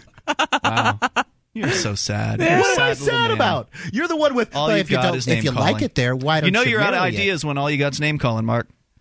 You were talking about me, right? Yes. No, and then you're saying, about freedom your autonomy. type of freedom. Yes, it's my type of freedom. We're talking about what I would want to do. You want money. I would agree with Ian's point that you don't need money to be free. Right. I need money to be free. Good for you. Okay. You just said me. You. Okay, so I was not using the you, Mark Edge you. Right. I was a using person in a you, coma broad does not brush, need money to be collectivist, broad brush painting you. Okay, the plural you. Most people need money to be free. So all of this, what you're trying to do here, Mark, is cover over the fact that you lose in that you're wrong, that this is not an autonomous zone down in Honduras. More autonomous than any other zone in the Western Hemisphere. Maybe, but it hasn't been created yet. It hasn't been created yet, so we don't know. The Constitution, from what I'm seeing here, written on paper, the highest law in the land of this country of Honduras. Now, that doesn't set my mind at ease. I don't care what they write down on the pieces of paper. I care what they point the gun at you and say that you have to do. Sure. That's what concerns me about this. And we're going to see over time what ends up panning out. What concerns me is, if anything at all, Honduras being the puppet state of the United States government and somebody doing banking in one of these Are they a puppet semi-autonomous everything is a puppet state. I wouldn't say that's true. Is Hugo Chavez a puppet of the United States? So nobody is truly autonomous, Mark? That's correct. Autonomy doesn't exist, so therefore the word would be useless. So you can use it to talk about a continuum that moves towards more autonomy. If you want to redefine words, that's fine, Mark. That's your business. You can, set your own definitions at will, and that's what you do on this show. It's just as long as we're clear that there is no autonomy. There is no autonomy on planet Earth. Hallelujah. You don't get autonomy. It doesn't exist. Okay, then don't claim that you have it. Then let's stop using the term ever. Well, it was in the article. Right. We're just pointing out that the article is inaccurate in its statement that these will be autonomous zones. Right, and they will not. be completely subject to oversight by the Honduran government. And the local authority. That every use of the term autonomous, that we've ever seen is also inaccurate. Because there's no such thing. You could write science fiction and create autonomous, but you'd probably still have a light from a distant sun affecting it. The toll-free number here is 855-450-FREE, 1-855-450-3733. Words have meaning, and not in your world they don't. Hour number 3 is on the way. This Your Family Today tip is brought to you by Boost Kid Essentials Nutritionally Complete Drink, providing your picky eater with essential nutrition and great taste in one drink. Visit us at kidessentials.com. To make sure your kids eat healthy, follow the 5-a-day plan. Serve 3 servings of vegetables and 2 servings of fruit daily. Remember, a serving could just mean a piece of fruit or a half cup of veggies. If your kids are picky eaters, ask a nutritionist about other sources. For more tips like these, visit us at parenthood.com/yourfamilytoday.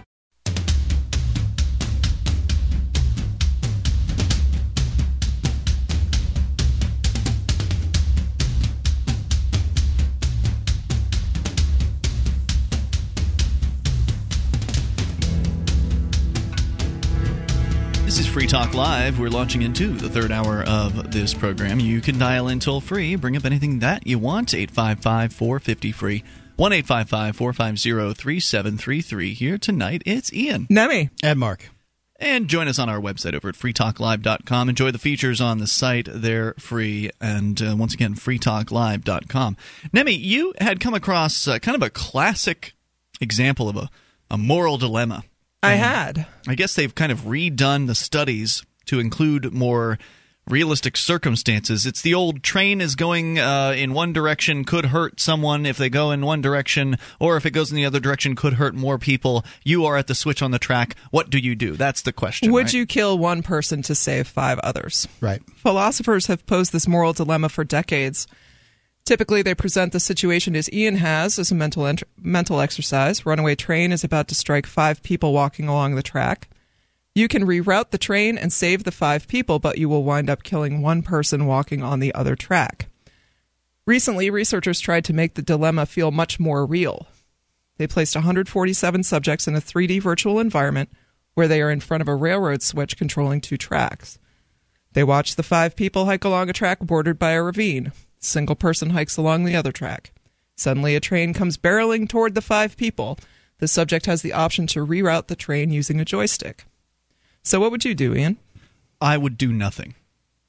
So you would let the 5 people be killed by the train rather than killing the other person. And I think the defining the situation is very important, and the verbiage behind it. Because in one situation, you kill someone. In another situation, you let people be killed. Mm-hmm. And you'll note these people aren't tied up on this track. Right. They're hiking along it. And I'd like to make it clear, trains run on train tracks. So if you're on train tracks in a place where you can't see a train coming or hear it or feel it or any of these other things and you can't get off, then you're taking your life in your own hands. These 5 people have made that decision. Now, you can choose to save those 5 people by killing someone else. And I would actually use the term murder because it's an action and it's unlawful. Well, but of course, the whole thing is kind of silly, right? Because the other guy has the opportunity to, he got on the tracks too. It's not entirely silly because it does show people's mental states. Like the person could hang off the tracks or something like that. There could be a way for them to save themselves in theory. So you aren't, by the rules of the question, you're killing the guy, right? But in real life, there are all kinds of other things that could happen. You're taking an action that results in someone's death. Only by the rules of this particular thought experiment. This is the thought experiment. I think it's a question of morality as well, and are we morally responsible for the things we don't do just as much as we are the things we do? It does ask that. Yep. What do you think? It's such a difficult thing. I think I would not put the blood of the one on my hands. I think I would go with what you said. I would let it just happen and not intervene. How about yelling? Get off the tracks, you moron! There's a train coming! Yeah. I have to say that I don't feel. But it's hard. When somebody's yelling from far away, you really don't hear what they're saying. I have to say that I don't feel that putting people in a 3D environment would make this more real. I don't feel like that's more realistic. It probably makes it feel more like a game. Right. And what's interesting is that 90% of the people who took this 3D experiment of the 147, 90% of them threw the switch to kill the 1 versus the 5. Now, I'm not going to chasten these people for it. I think that we're taught this. I think it's it's taught that you do the economics of this and you make a decision because you are God. And this is utilitarian, right? Wouldn't this be utilitarian? This is incredibly utilitarian.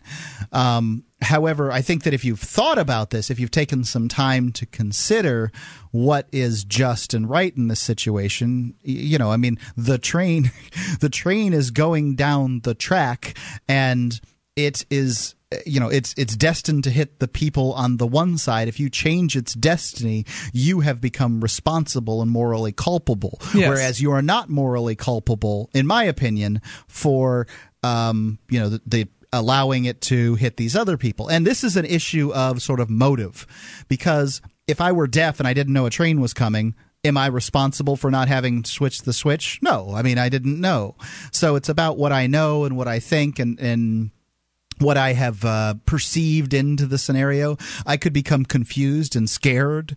Would I be then responsible for the murder of those 5 people? That seems ludicrous. I think it's a slippery slope to say that someone is responsible for inaction. However, I also can think of scenarios in which it certainly would be the right thing to do to take action. For instance, so look at the issue of this guy who's allegedly been molesting children. This Jerry Sandusky, I believe is his name. Out at Penn State. There was that guy that allegedly saw him raping someone, apparently, in the school locker room or something like that, or the locker room at the game, and did nothing. Chose to do nothing about that. And The Onion this week has a headline article: "Nation's 10-year-old boys. If you ever see someone raping us, please call the police immediately." Well, whether you call the police or you actually get involved yourself to stop that, someone could say it was immoral for him to do nothing in that case. Whether it is or not is, I think, a matter up for discussion. But certainly, it sure doesn't seem like the right thing to do to walk away from something like that.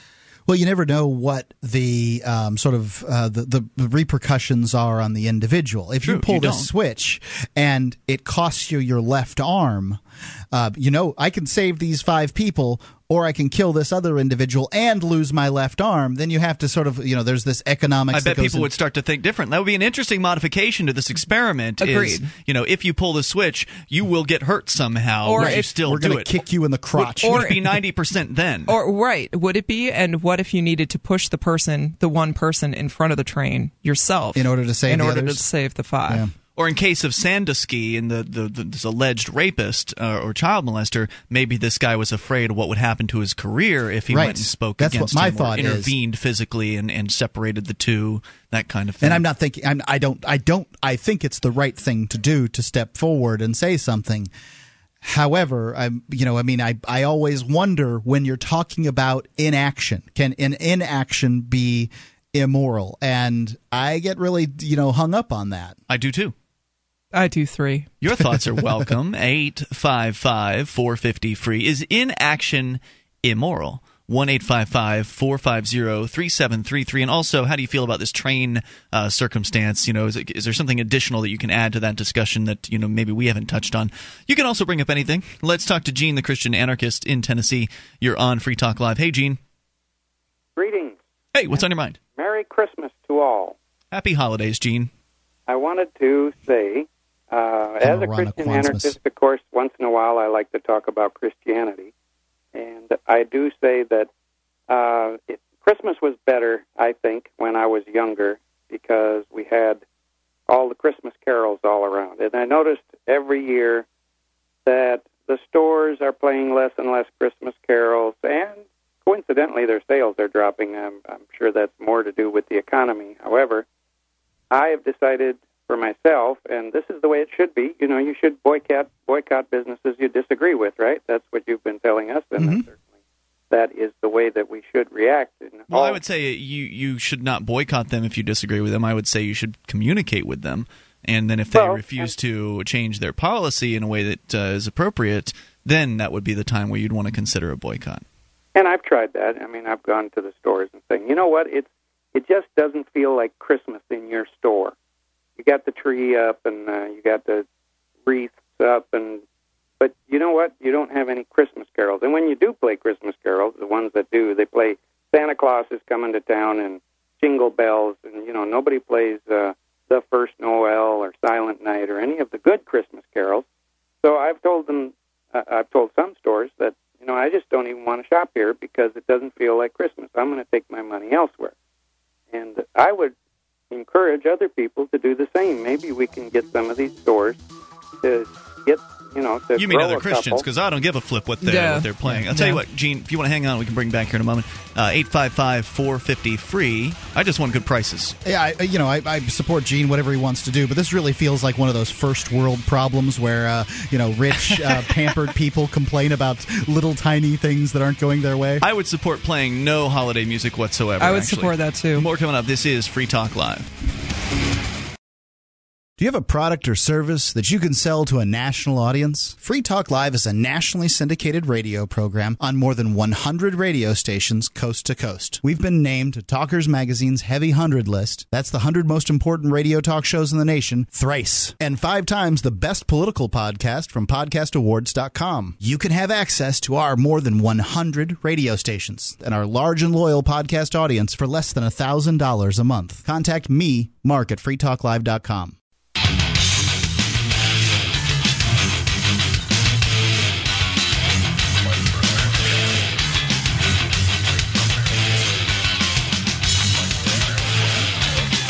Free Talk Live. You can bring up anything you want. The toll-free number for you is 855-450-FREE. That's 1-855-450-3733. You can join us on our website at freetalklive.com. We give you the features on the site there. They're completely free, so enjoy those. Those features including the Shrine of Female Listeners, the dozens of ladies who've taken the time to send in their validated photo or video showing they are listeners of this program. Once again, that is shrine.freetalklive.com. You never know when something's going to happen when you need some stored food on hand. For my preparation, I choose wisefoodstorage.com. WiseFoodStorage.com offers delicious, ready-made meals like cheesy lasagna and savory stroganoff. There's all different kinds of them. I've had a couple different myself.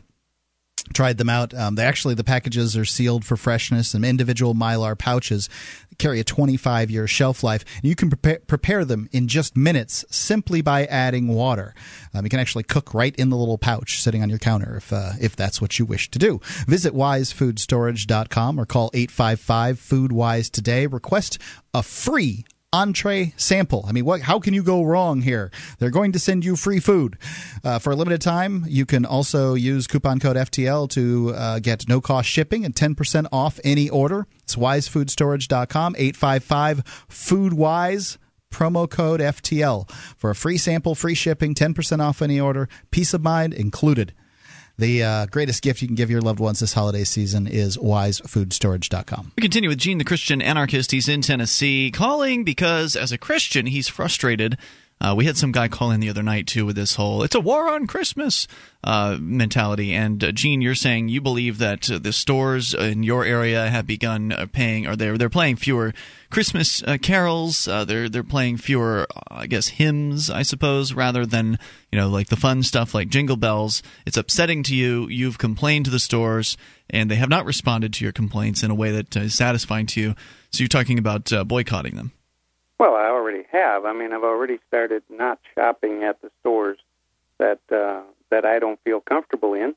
And, I mean, you guys said that you would just as soon not have any music at all, and that's fine, too, That's why the market is there. If the market is allowed to work, it'll solve both of our problems. You'll wind up with stores that don't have any songs or any music and maybe even no Christmas decorations. And I'll wind up with stores that actually play Silent Night. Or maybe neither of us will get that. I mean, because maybe it's just such a piddly issue that the store managers just don't really care what people think about it's not a piddly issue when their sales go down, and when they start losing sales. That's how people wind up opening up to a. I can't imagine someone opening a brand new department store because they think they're going to be able to take away business from folks because they're playing different Silent songs. Night. It doesn't seem like a motivator to me. I'm sure you can't imagine that, but the market is does funny things. That's true. It does, and you don't know whether they're losing Jews or Muslims or whomever by not having whatever hymns that you and I like. And frankly, Gene, I do like those hymns. I love those hymns, and I like singing them. And I think carolers are a great part of the the holiday season. But what are these boycotts like? Like right now, I'm boycotting lots of stores. I'm boycotting. Are you? No, I mean in theory.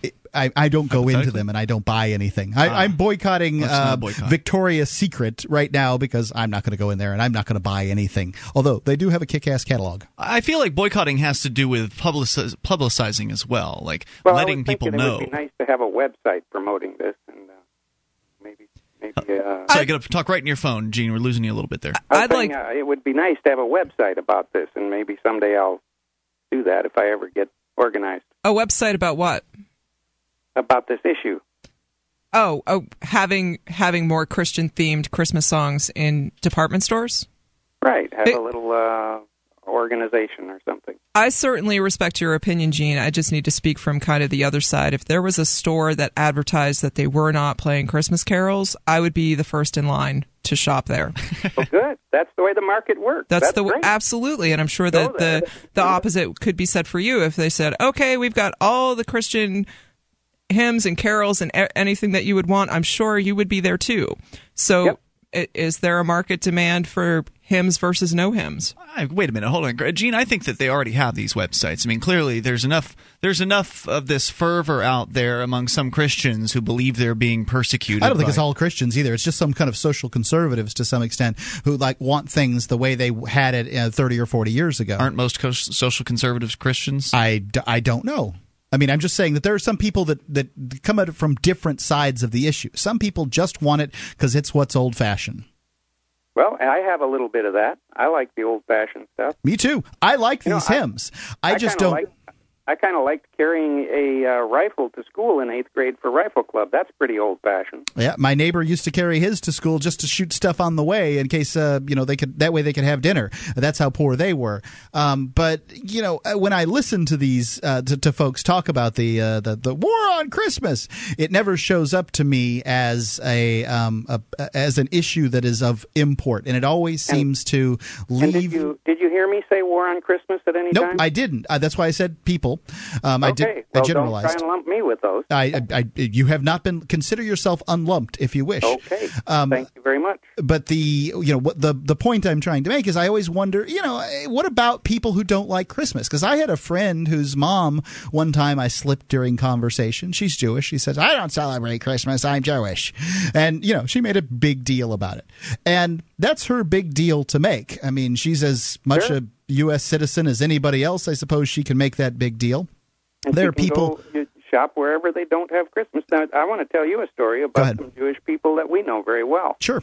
And of course, they're not very what do you call it? When they're real religious, they're not devout, Orthodox. Yeah, they're not very devout Jews. But anyway, they love Christmas. They love the trees, they love the songs, and they love the feel of Christmas. And great, the Christians really liked it, and they stole it from the pagans. I mean, who cares? It's awesome. Those trees smell good in the house. They borrowed it. It's true. They didn't steal it. They borrowed the ideas. And they certainly didn't steal the carols. So the carols came about much later. But the Christmas tree, right? Wasn't that a pagan thing? Tree, I don't know. Maybe there's some dispute about that. I'm not a. Isn't there also a dispute as to whether or not Jesus was actually born on December 25th? I believe he was not. I'm pretty sure he was not born on the 25th. So, I mean, the whole thing's a scam from top to bottom. Well, it's not necessarily a scam. They're scamming little children. I've had this discussion with you before, and it's not a scam. It's like a play. It's like going to the theater. It's a little white theater. Yeah, there's theater involved there. I gotcha. Here's the story I heard, and I like it best. That at one point, calendars, there were 12 months and 30 days in each month, giving you 360 days. Therefore, the last 5 days or so, I guess they'd have to change this all the time, was chopped off and turned into a party. And that's what Christmas was, is those days that was at the end of the year. Let's go back to that. It's no day of the week. It's, fornicating and eating and, So is this a pagan thing? Is that what you're talking about? This is just a story I heard, and I like it. This pagans I have no idea if it's true. Hey, thanks, Gene. Appreciate hearing from you, man. All right. Yep, he said Merry Christmas. He said Merry Christmas, everybody. Happy holidays. All right. So you can bring up anything you want. The toll-free number is 855-450-3733. Whether it's your thoughts on the Christmas holiday or anything you want to discuss, you can bring up anything. Coming up, Utah, an update on their supposed ability to pay things in gold and silver. We'll get to that here in a moment. It's Free Talk Live. BigHeadPress.com is your home for illustrated science fiction and adventure. Escape from Terra, Volume 2, continues the bold adventures of intrepid space pioneers as they find wealth, freedom, and a giant Elvis hit in interplanetary space. Phoenix Crumb is where swashbuckle meets steampunk in this offbeat space pirate saga written by L. Neil Smith and illustrated by Scott Beazer. Both books are $14.95 each and available now at BigHeadPress.com.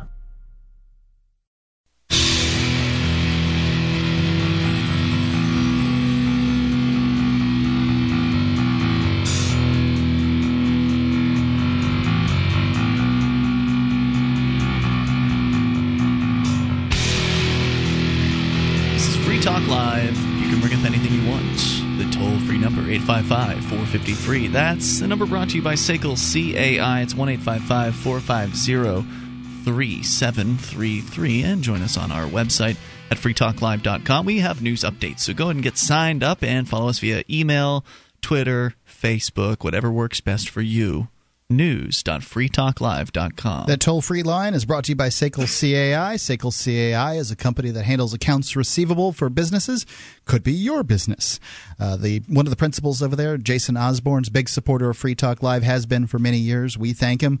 One way that you can show your appreciation is by doing business with SACL. You can find their banner at freetalklive.com. It's the top one on the right-hand side of the page, SACL CAI. Let's continue with you and your phone calls. We'll talk to Sam, listening in West Virginia, to WVTS in Charleston. Sam, you're on Free Talk Live. Hey, good evening. Hey, Sam, what's on your mind? On the railroad dilemma, something that I didn't get from the question, and maybe I missed it, was what am I doing at the switch? If the railroad has employed me to direct trains, then I think I have an obligation to minimize the loss of life as best I can. This is an interesting point. Twist, yeah. Right, because for those just tuning in, you're talking about you're talking about the dilemma where someone's at a switch, there's a train coming in a direction, it's going to just annihilate 5 people on the tracks, or you can throw the switch and it will only annihilate 1 person. And you're saying, well, it would depend on the circumstances as to why you're at the switch. That's interesting. Yeah, what the law would say is if I don't have an obligation to rescue somebody unless I have some sort of relationship. If I see a person drowning, I don't have to lift a finger. If I see my child drowning, I do. Or if the person is drowning and I pushed him there, then I'm responsible. Also, if you have some kind of certification as a lifesaver or something. If I am a switchman, then I'm responsible for all 6 of those people and the train. And I can't just through inaction say, "Oh, I quit." I could, but it certainly wouldn't be a moral nullity. So I wonder about this. What I imagine to myself is this train is going along its normal path of every day, and that this is how it goes, and that the one person could be the one person could be a wise person that knows that the train should not be on this track at this time, whereas the 5 people could be foolish people that believe that clearly are just walking along train tracks and think that there's no problem. Now the train could be on the wrong track at the wrong time of day, in which case you have this is the reverse of this scenario. But to me, like, the one wise guy has some value, some moral gravity over the 5 foolish people. I'm thinking if he's walking down the train tracks, he can't be too smart. But have you never walked down train tracks? I have. Me too. And I do a lot of stupid things. I'm talking on the cell phone while driving through a blizzard right now. So, there's a blizzard in West Virginia? If I die, my family's a little better off. They'll get a little bit more money, and I'm asking for it. So yeah, part of my background in this is for the last 27 years of my life, I have been connected with the military in some way or another since I first took the oath of office, and those are the decisions that we have to make. Which is what is any action you take, particularly inaction, can cause a loss of life. What is the minimum risk to life? But I think simply saying, okay, I think a individual may have a moral obligation to act in grievous cases. So what if the one person on the track is carrying the cure for all cancer? Well, if I know that, then it's not one person. What if the one person on the track... If I know... Go ahead. I was going to say, this might be interesting, because what you cited, Nemi, was that 90% of the people in the study decided to switch the train and have the train go and kill the one person rather than the needs five. of the many versus the needs of the few. Yeah, I wonder what Mr. Spock thing. What would the percentage be if the one person was the person that they love the most in the world, whether that be their spouse Absolutely, or their son, they would not make that decision. or their son or whoever, their daughter? How would that change their utilitarianness in that particular instance? Yeah, I think it would be. I think it'd probably be a no-brainer. I think the real question would be, if the one person was their spouse and the other five were the cousins they really didn't like so much, then what would it look like? But I would say. Does my spouse have a life insurance policy? I think it would be invalid at that point, Mark. Yeah. Sam, any other thoughts you want to share? No. I'm not really a psychologist. I do social science research, but the study sounds more like a video game to me. I agree with that. And that's one thing we understand from the study of armed conflict is pushing a button and killing somebody on a screen. It just is just worlds away from sticking a knife into them. Which is, of course, exactly what the military is doing these days. That's how most killings are getting done. Is pushing buttons. Or at least a lot of them, I should say. Hey, Sam, thanks for the call, man. I appreciate your input. 855-450-FREE. It's interesting bringing that question up of, well, what if that one person is the one you love the most in the world, your spouse or somebody else? What if that's who it is on the track? I think that it will heap the guilt upon you. But like I said, I would choose... Now, I'm not talking about you. You said you do nothing. In which case, your spouse would be all right because the train's going to hit the. But at that people. point, I would carry a great deal of guilt for what I had done. Do you understand? You mean choosing to do nothing? Choosing to do nothing, right? Because at that point, by doing something, I have chosen. By choosing not to do something, I believe I have done something. I'm not saying that.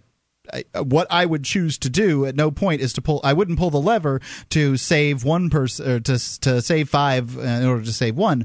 But if the one was my spouse, then I would feel a great deal of guilt because I was put into a situation where likely I would not. I've stated that I wouldn't make that decision, but I would still feel the guilt.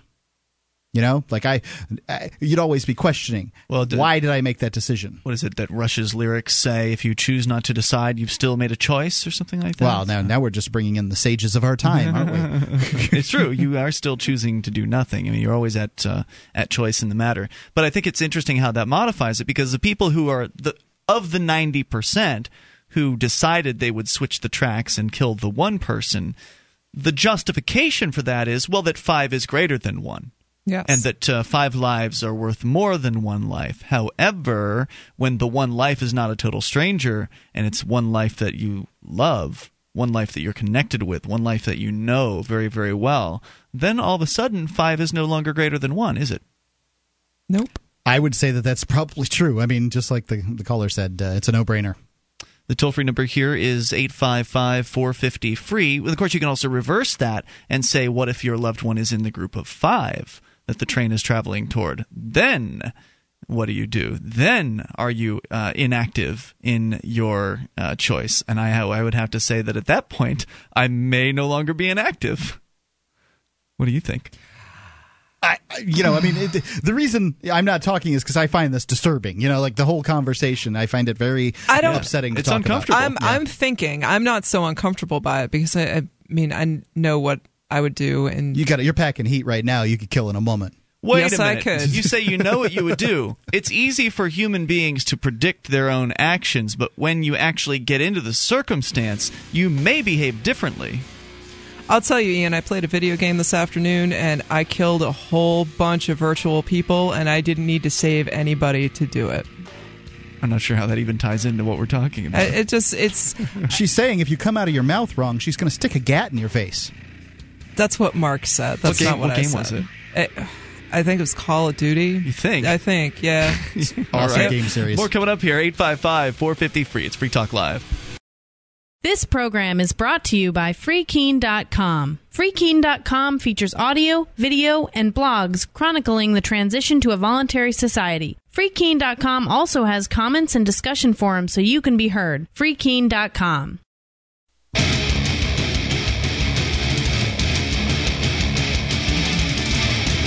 This is Free Talk Live.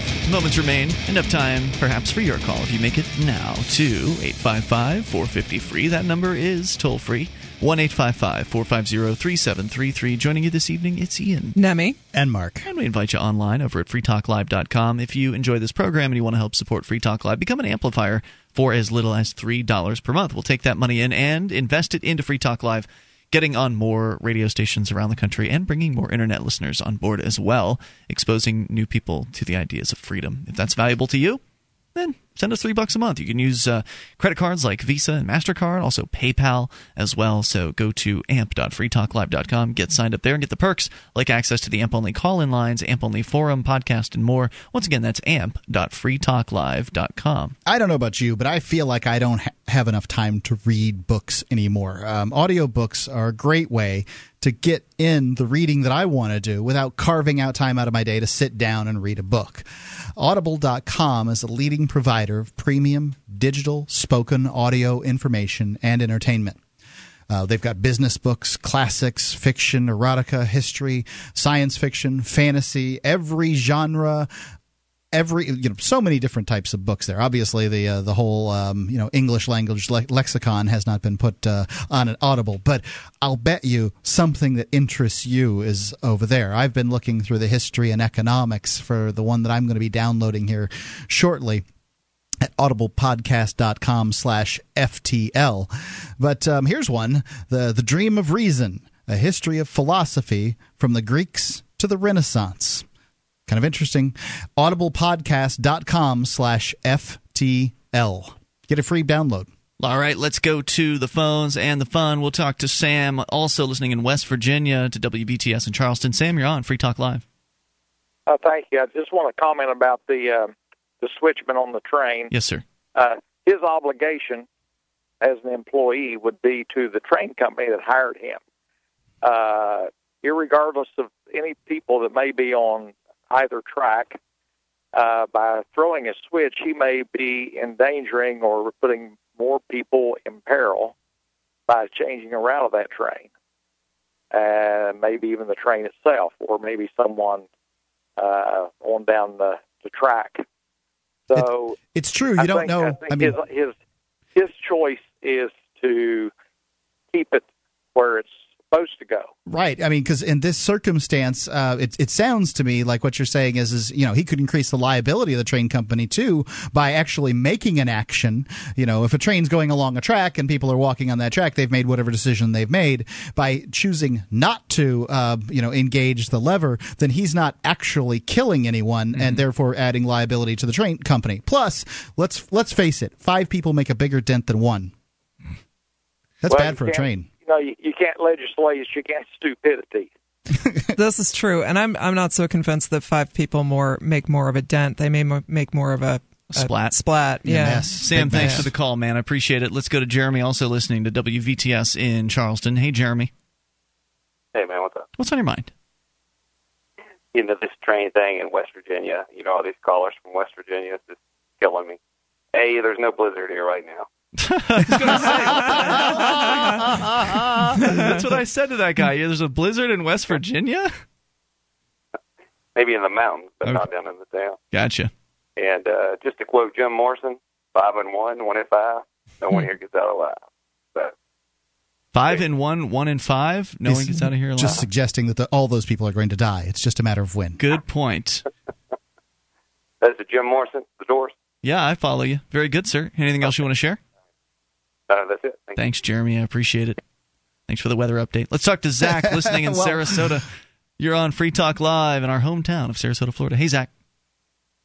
Hey, want to let you guys know I'm actually going taking a vacation, and I'll be making a stop in New Hampshire for about 4 or 5 days. If I like it up there, maybe look for a job, and I'll be moving up there probably within a month. Nice. Wow, that's exciting. Moving to New Hampshire in December or January. Well, you'll get it's ballsy. Yeah, that's an immersion from tactic. Florida. I'll tell you. Yeah. From Florida. Now, Zach, are you a Free State Project participant? Yeah, I'm already signed up. Oh, excellent. Now, how did you find out about the Free State Project? Actually, I found out about you guys through the Free State Project. Oh, really? Now, that's interesting. So you found the Free State Project. That used to happen a lot more than it does now. How did you find the Free State Project in the first place? It was on a forum somewhere. Mm-hmm. Okay. Yeah, that's how I found it. I think I was just surfing around somewhere and found a link. So have you been an activist before, or are you currently an activist now, or will you be one when you move to New Hampshire? I never really considered myself to be one, but when I thought about it, when I look back, yeah, kind of. For a while, I drove a car without proper registration as a plate I owned from a previous car that I had junked, but I owned the plate. I just didn't really want to pay the state to get it transferred over, especially because I had a bill of sale with the owner. He just couldn't find the title. So is that civil disobedience or just miserliness? Yeah, the car was insured, and I owned the plate. Like, everything was good, and the owner gave it to me, and I paid him money. Just nothing was, like, paperwork-wise. I got you. And I ended up actually getting pulled over one time. I name-dropped somebody in the area, and he's like, "Have a nice day." Really? And then the next time, yeah, it was a Sarasota bike cop. And then he's like, "Oh, where are you going?" I'm like, "Oh, I'm going to pick up my friend." He's like, "Oh, who's your friend?" I'm like, "This guy." The he's mayor. Like, "Oh, okay, have a nice day." So they were the friends, police chief. The mayor is actually just a position that rotates between the city council people is that right? The city of Sarasota. I lived there, and I didn't even know that. Actually, I guess I didn't live in the city. I lived in the county. Which has no mayor. Yeah. Right. And then the next time, that happened in Sarasota, and then the next time it happened in Bradenton by my house, and they arrested me. Well, so good luck with your trip up here. There are different resources for anybody considering a move. For anyone considering visiting New Hampshire, there are different resources that you can plug into. You can go to the Free State Project's forum at forum.freestateproject.org and let folks know that you're coming up. If you're planning on coming through the Keene area, you can always drop into the Free Keene forum at forum.freekeene.com. And I would say those are two good places to kind of get a start. I know that the Manchester folks actually now have freemanch.com, which lists some of the things that they're doing over there. So that's good now that they have actually put that out in public for people to know what's actually happening there. Because certainly Manchester is one of the big destinations, as is Keene as well. So I look forward to seeing you when you get up here. Thanks, Zach. Appreciate the call. 855-450-FREE, that's the toll-free number. And you're right, Mark. It is definitely an unusual move to move to New Hampshire in the middle of the winter for anyone, but certainly for somebody who, I guess it's not really wintertime yet, but certainly for someone from Florida. And I actually have to say, it's been a pretty mild fall this year. It was 50 degrees and raining today. That's almost unheard of for New Hampshire in mid-December. It was like 60 the other day. We had more than a foot of snow back on October the 30th or something like 30th. That. So, that hadn't happened since like the 1830s. Right, but it was gone by Tuesday. In Keene, it stuck around for a couple of weeks. It did some damage, though, because what happened was, since it was so early, there were plenty of leaves still on most of the trees, and so the snow stuck to all those leaves, whereas normally there's no leaves on the trees and just falls right through. It's no problem. But because it was weighing down all the leaves on the trees, the branches in a lot of places snapped, took out power lines, and did some damage on cars and things Fortunately, like that. here in the Monadnock region, we had a serious ice storm a few years ago, and this particular storm, this last storm we had in October that Mark is talking about, I believe that the hardest hit areas were actually better prepared because PSNH had come through after the 2008 storm and cleared everything out, so there wasn't so much to fall online. So I think the Monadnock region fared a lot better in this storm, the October 30th storm, than other places in the state. Yeah, the power stayed on here, and when we were leaving Manchester that night, Mark, it was crazy. Like there were down tree branches everywhere. I ended up spending a night in a parking lot over in Peterborough. I ended up spending 2 hours on the side of the road trying to get my car off of a berm of snow. Oh, that's Good right. Good times. Yeah, Coming up to New Hampshire. You went off the road after you dropped me off. Yeah, I made the whole, what did it turn out to be, like 3.5 hour drive at 30 miles an hour from the airport, here, what is it, 90 miles or something like that, to Keene, drop you off, and then slide off the side of the road on my way home. It's 8 miles. That was nasty. It got nasty really fast, that storm. It is an adventure living up here when the weather gets a little crazy. But if you take it easy and you don't rush, then you can usually make it where you're going. Are you kidding? Go out and blow donuts in parking lots. That's the fun thing to do in New Hampshire. That's what I'm doing at 3 o'clock this morning after we get some snow tonight. One thing I've got to say is whenever I've had trouble driving in the snow, the Yankees are always very pleasant about it. It's like about helping you out. You mean just in general? They're never no recriminations or anything like that. No. The police officer that pulled over, that pulled over to help me out. He said, I've seen a couple of people pulled over in the same spot. I don't know what it is about this spot. And he didn't try to breathalyze you? Completely straight, people. I went off the side of the road in a completely straight area, going downhill slightly. No, he did not try to breathalyze. Yeah, he didn't try to search your car. It happens. No, he didn't try to search my car. It's good to know. I mean, it's nice to see the police doing something that is actually helpful for someone. I had a great exchange yesterday with a police officer who hadn't had a great reputation that I knew of, and he was nice as pie to me yesterday. I was really impressed. I ran into one recently that I've never had good experiences with, and he was just in a super mood and was very nice to me. It was very unusual. Yeah, it's funny what happens. So the cops are a little better up here than they are down south as well. So we'll see you tomorrow night online in the meantime at freetalklive.com. Remember, go to Free State. The following edition of the Edgington Post interview series is brought to you by the Free Talk Live AMP program. Become a Free Talk Live amplifier today for as little as $3 a month. Get perks and help us get on more radio stations and more internet connections at amp.freetalklive.com. That's amp.freetalklive.com. And here's Mark. All right, it's another edition of the Edgington Post show here on Free Talk Live. It's Mark Edge with you, and today I have Heath Michaels and Paul, I'm sorry, help me out with the last name. Papadayas, that's right. I'm sorry about that. You guys put together the movie Yeardley, and you're advertising it on Free Talk Live, and I want to thank you for that. And I watched the movie. We get sent a lot of movies, okay? A, most of them aren't fiction, which is really nice about this, and B, they're mostly not feature quality, I guess is what I would call them. Yeardley is both of these things. Well, thank you. Now, thank you very much. Yeah, what would you say, sort of, to somebody who hasn't seen here? A lot of people have not seen Yeardley, and what would you say? How would you describe it to them? I would definitely describe it as it's a cautionary tale. It's a story about takes a critical look at sort of modern marriage and how there is this bias to it. There's an inequality to family law, and which is a sort of the backdrop to this. That it also deals with dealing with the economic downturn and how the job market has shrunk to some degree, and how this guy is dealing with this going through a separation. So can you give anything as far as a tickle? I don't want to say anything about the story. I've watched it, and I found it to be very compelling. My wife and I sat down, and honestly, a lot of movies that we get, we're like, okay, let's turn this on and find something to do while it plays, because we got to sit through the whole thing. And, it was entirely a different experience than what I normally have. And I'm not saying that every movie that we've gotten has been that way. I'm just saying we get a lot of videos here at Free Talk Live, and I try to I try to watch them all, the ones that buy advertising, the ones that don't. I mean, I try to watch everything in case there's these gems. And this is one of the gems. And my wife found it very compelling. I mean, some people might feel like this story was somehow skewed towards, males or something like that, but I don't think it was. No, and I think that was one of the problems with when we started going the festival route as well. I don't know, Paul, did you want to jump in with anything there, or?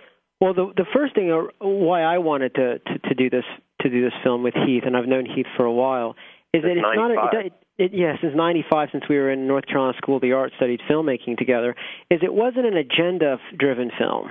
I mean, it really shows the way the world works in that this guy is doing the best that he can to put together his family. He makes a mistake, and yet the state and the courts and all of this infrastructure set up to try to moralize him, try to change him, all it does is destroy him.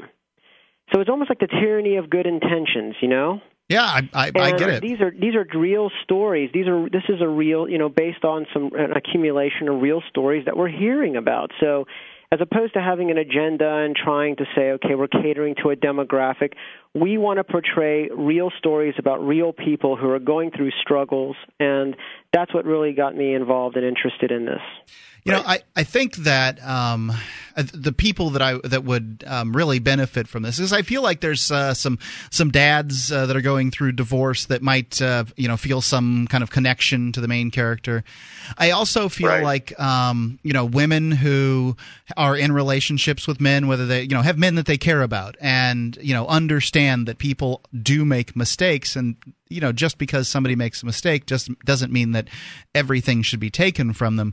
Like I think that there's and guys in relationships, I felt all kinds of connections to the main character, and I love my wife, and I don't expect to get any go through a divorce anytime soon. But both of us were compelled. We were mesmerized by the movie. Yeah, definitely. And I'm a newlywed. I just got married in October, and I'm not jaded towards marriage. I wanted to do something that was very honest, and you have to put a narrative spin to it. You have to make it interesting. But for this, there is an appeal to it that I think most independent films don't achieve. A lot of independent films have sort of a one-sided agenda, and I think it's turned off a lot of the audience. People would much rather go see something like Transformers or something along those lines than seeing an independent film these days, because they are social message pieces largely. This one, I wanted to touch on a subject matter that nobody really was touching, and it turned out to be a very polarizing film, we found out. Mm-hmm. How so? Especially, we came out. Here's the thing: it's like we had a limited theatrical run through the South and the Midwest. Okay. And I'm from the South originally, and it was in the Carmike Cinemas. I don't know if you're familiar. Yeah, with I'm those. familiar. That's a real cinema. That's not a this isn't hot tea and patchouli oil kind of cinema. Okay. Right, and then so we had a limited. It was a very limited. We were in 13 of those, and I can't remember all the cities, but most of them were in the South. And it did fairly well. It was well received by the audience. We didn't have a lot of marketing funds. In fact, we didn't have any, so there wasn't much we could really do there. But when we actually got out here to L.A. and we spent an exorbitant amount of money to play in four-wall a theater, which is basically rent the theater space to project the film, we found that it didn't fare so well. And we got written up reviews in L.A. Weekly, L.A. Times, Variety. And it's not to slam those publications. Publications are just fine. It's the reviewers tend to have a certain slant that I've noticed, and it was a complete evisceration on for a movie. If there was a social message, they didn't like the social message. Yeah, that was really unfortunate because I wasn't trying. I'm a libertarian, more of a voluntarist, but I'm a libertarian in the big blanket sense of the word, whereas Paul tends to be more left-leaning. And so when we made this film, we really were very conscious about not being too heavy-handed about a message. We wanted to do something that was different than what most independent films were delivering. And we did that. And how we know we succeeded was that we ticked off a lot of people in sort of the intelligentsia out here in California. I just want to add one thing. I made the mistake. Well, there is, the character Jesse is kind of the situations that happen to him. Jeff Yardley exacerbate some things that the decisions he makes later in the film. So I thought, I'm trying to get different women's groups actually to come see the films because the women, yeah. So I had a woman. So here I am naively as a progressive, try to get a women's group to come see the movie because it's honestly showing a depiction of a man being aggressive to a woman. I thought it would be interesting. And you know what? Just because we showed her in a semi-negative light, or just because we had these two women who did a psychological power play against this guy, as if that's inconceivably unrealistic, Right. And, they were on. She was really angry after the screen. Very angry. I'm like, come on, you don't think something like this could potentially happen to a man? I mean, literally, that doesn't matter. People get it doesn't really matter. It's crazy because Paul's been married, and he's happily married, loves his wife. I just recently got married in October for the first time. Never been through a divorce. I'm very happy with my wife. I mean, we have no bones. I have a mother. I love my mother. I have no bones to pick with any gender. We were just coming up with a story, but it was an incredibly polarizing film. When we showed that film, and the lady from what was the organization she was with? Women against domestic, something against domestic abuse, domestic violence, or something. When we were done, it fared. This was at Santa Fe Film Festival, where we were nominated for Best Feature. This was a huge deal for us, and I was going out to talk to the new fans of the film, and I just had my first screening. I was super excited, and then, of course, she comes up to me and picks my ear for about 15 minutes in the theater while everybody else is outside having fun. And talking, and I didn't get to meet with any of the fans of the film at that point. It really was a missed opportunity. Yeah, it was pretty bad.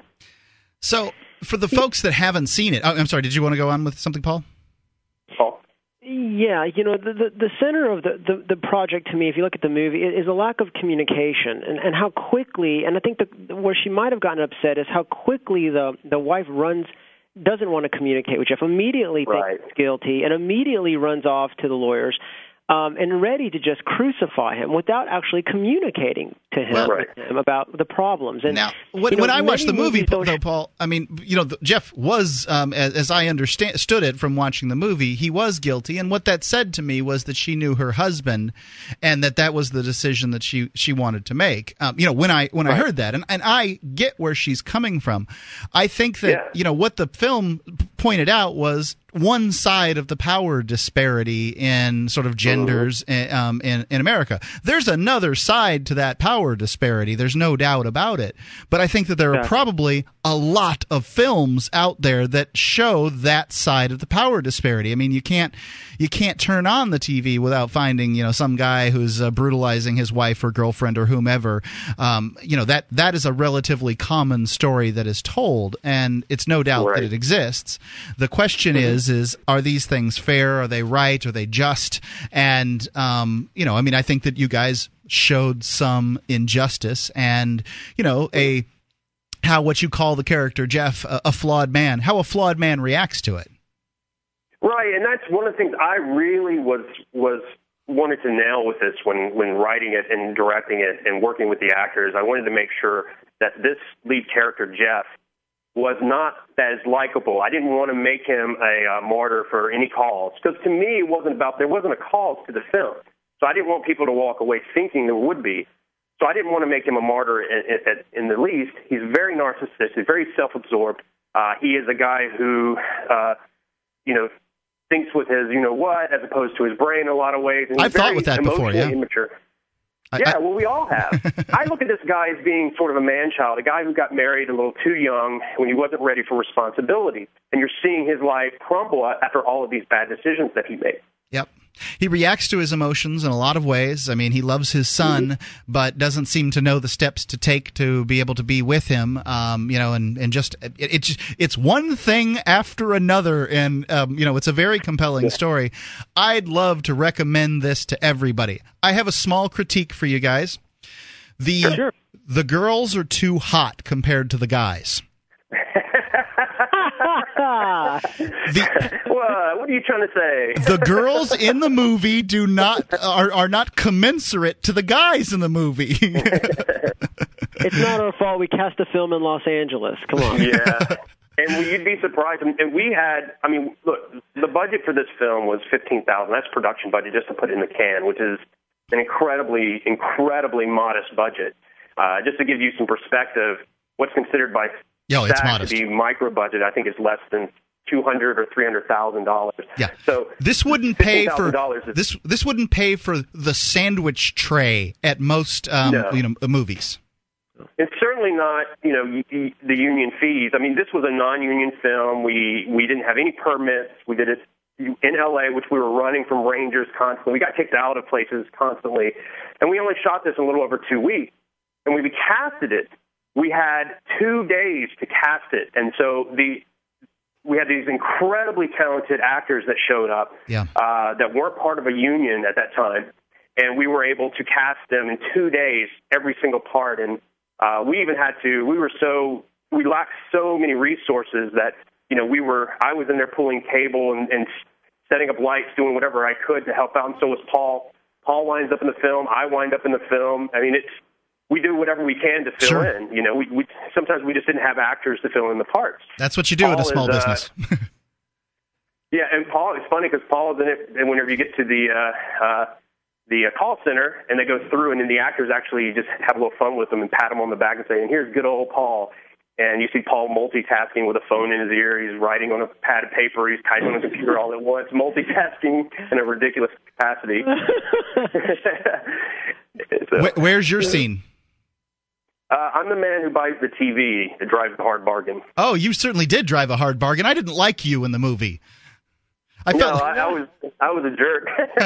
I was sort of what the statists would call, sort of the libertarian ideal. They would say that's what would happen is a guy just run amok, greedy. So that's what I wanted to do. Well, you certainly weren't cast in the most favorable light, and I guess somebody had to take the lumps, and that's to be expected. So how can folks, and it's Yeardley.com, how can folks get the movie, experience what I've experienced, that kind of thing? Well, we have a website. It's YeardleyMovie.com, and it's Yeardley movie.com, like Yeardley Smith, for instance. I'm not familiar with that, but it's Yeardley. Yeah, Yeardley, yeah. YeardleyMovie.com, and you can buy the DVD directly from the site. There's an Amazon link there. For international sales, we're eventually going to have a Film Baby link that's there. But if you buy from Amazon, a portion of the proceeds goes to Free Talk Live, which we're very thank you for that. About. Appreciate that. Of course. So and I've got to say I recommend this. I mean, this is you have my unqualified recommendation for this, unless the people don't want to see hot girls, in which case then they shouldn't see it.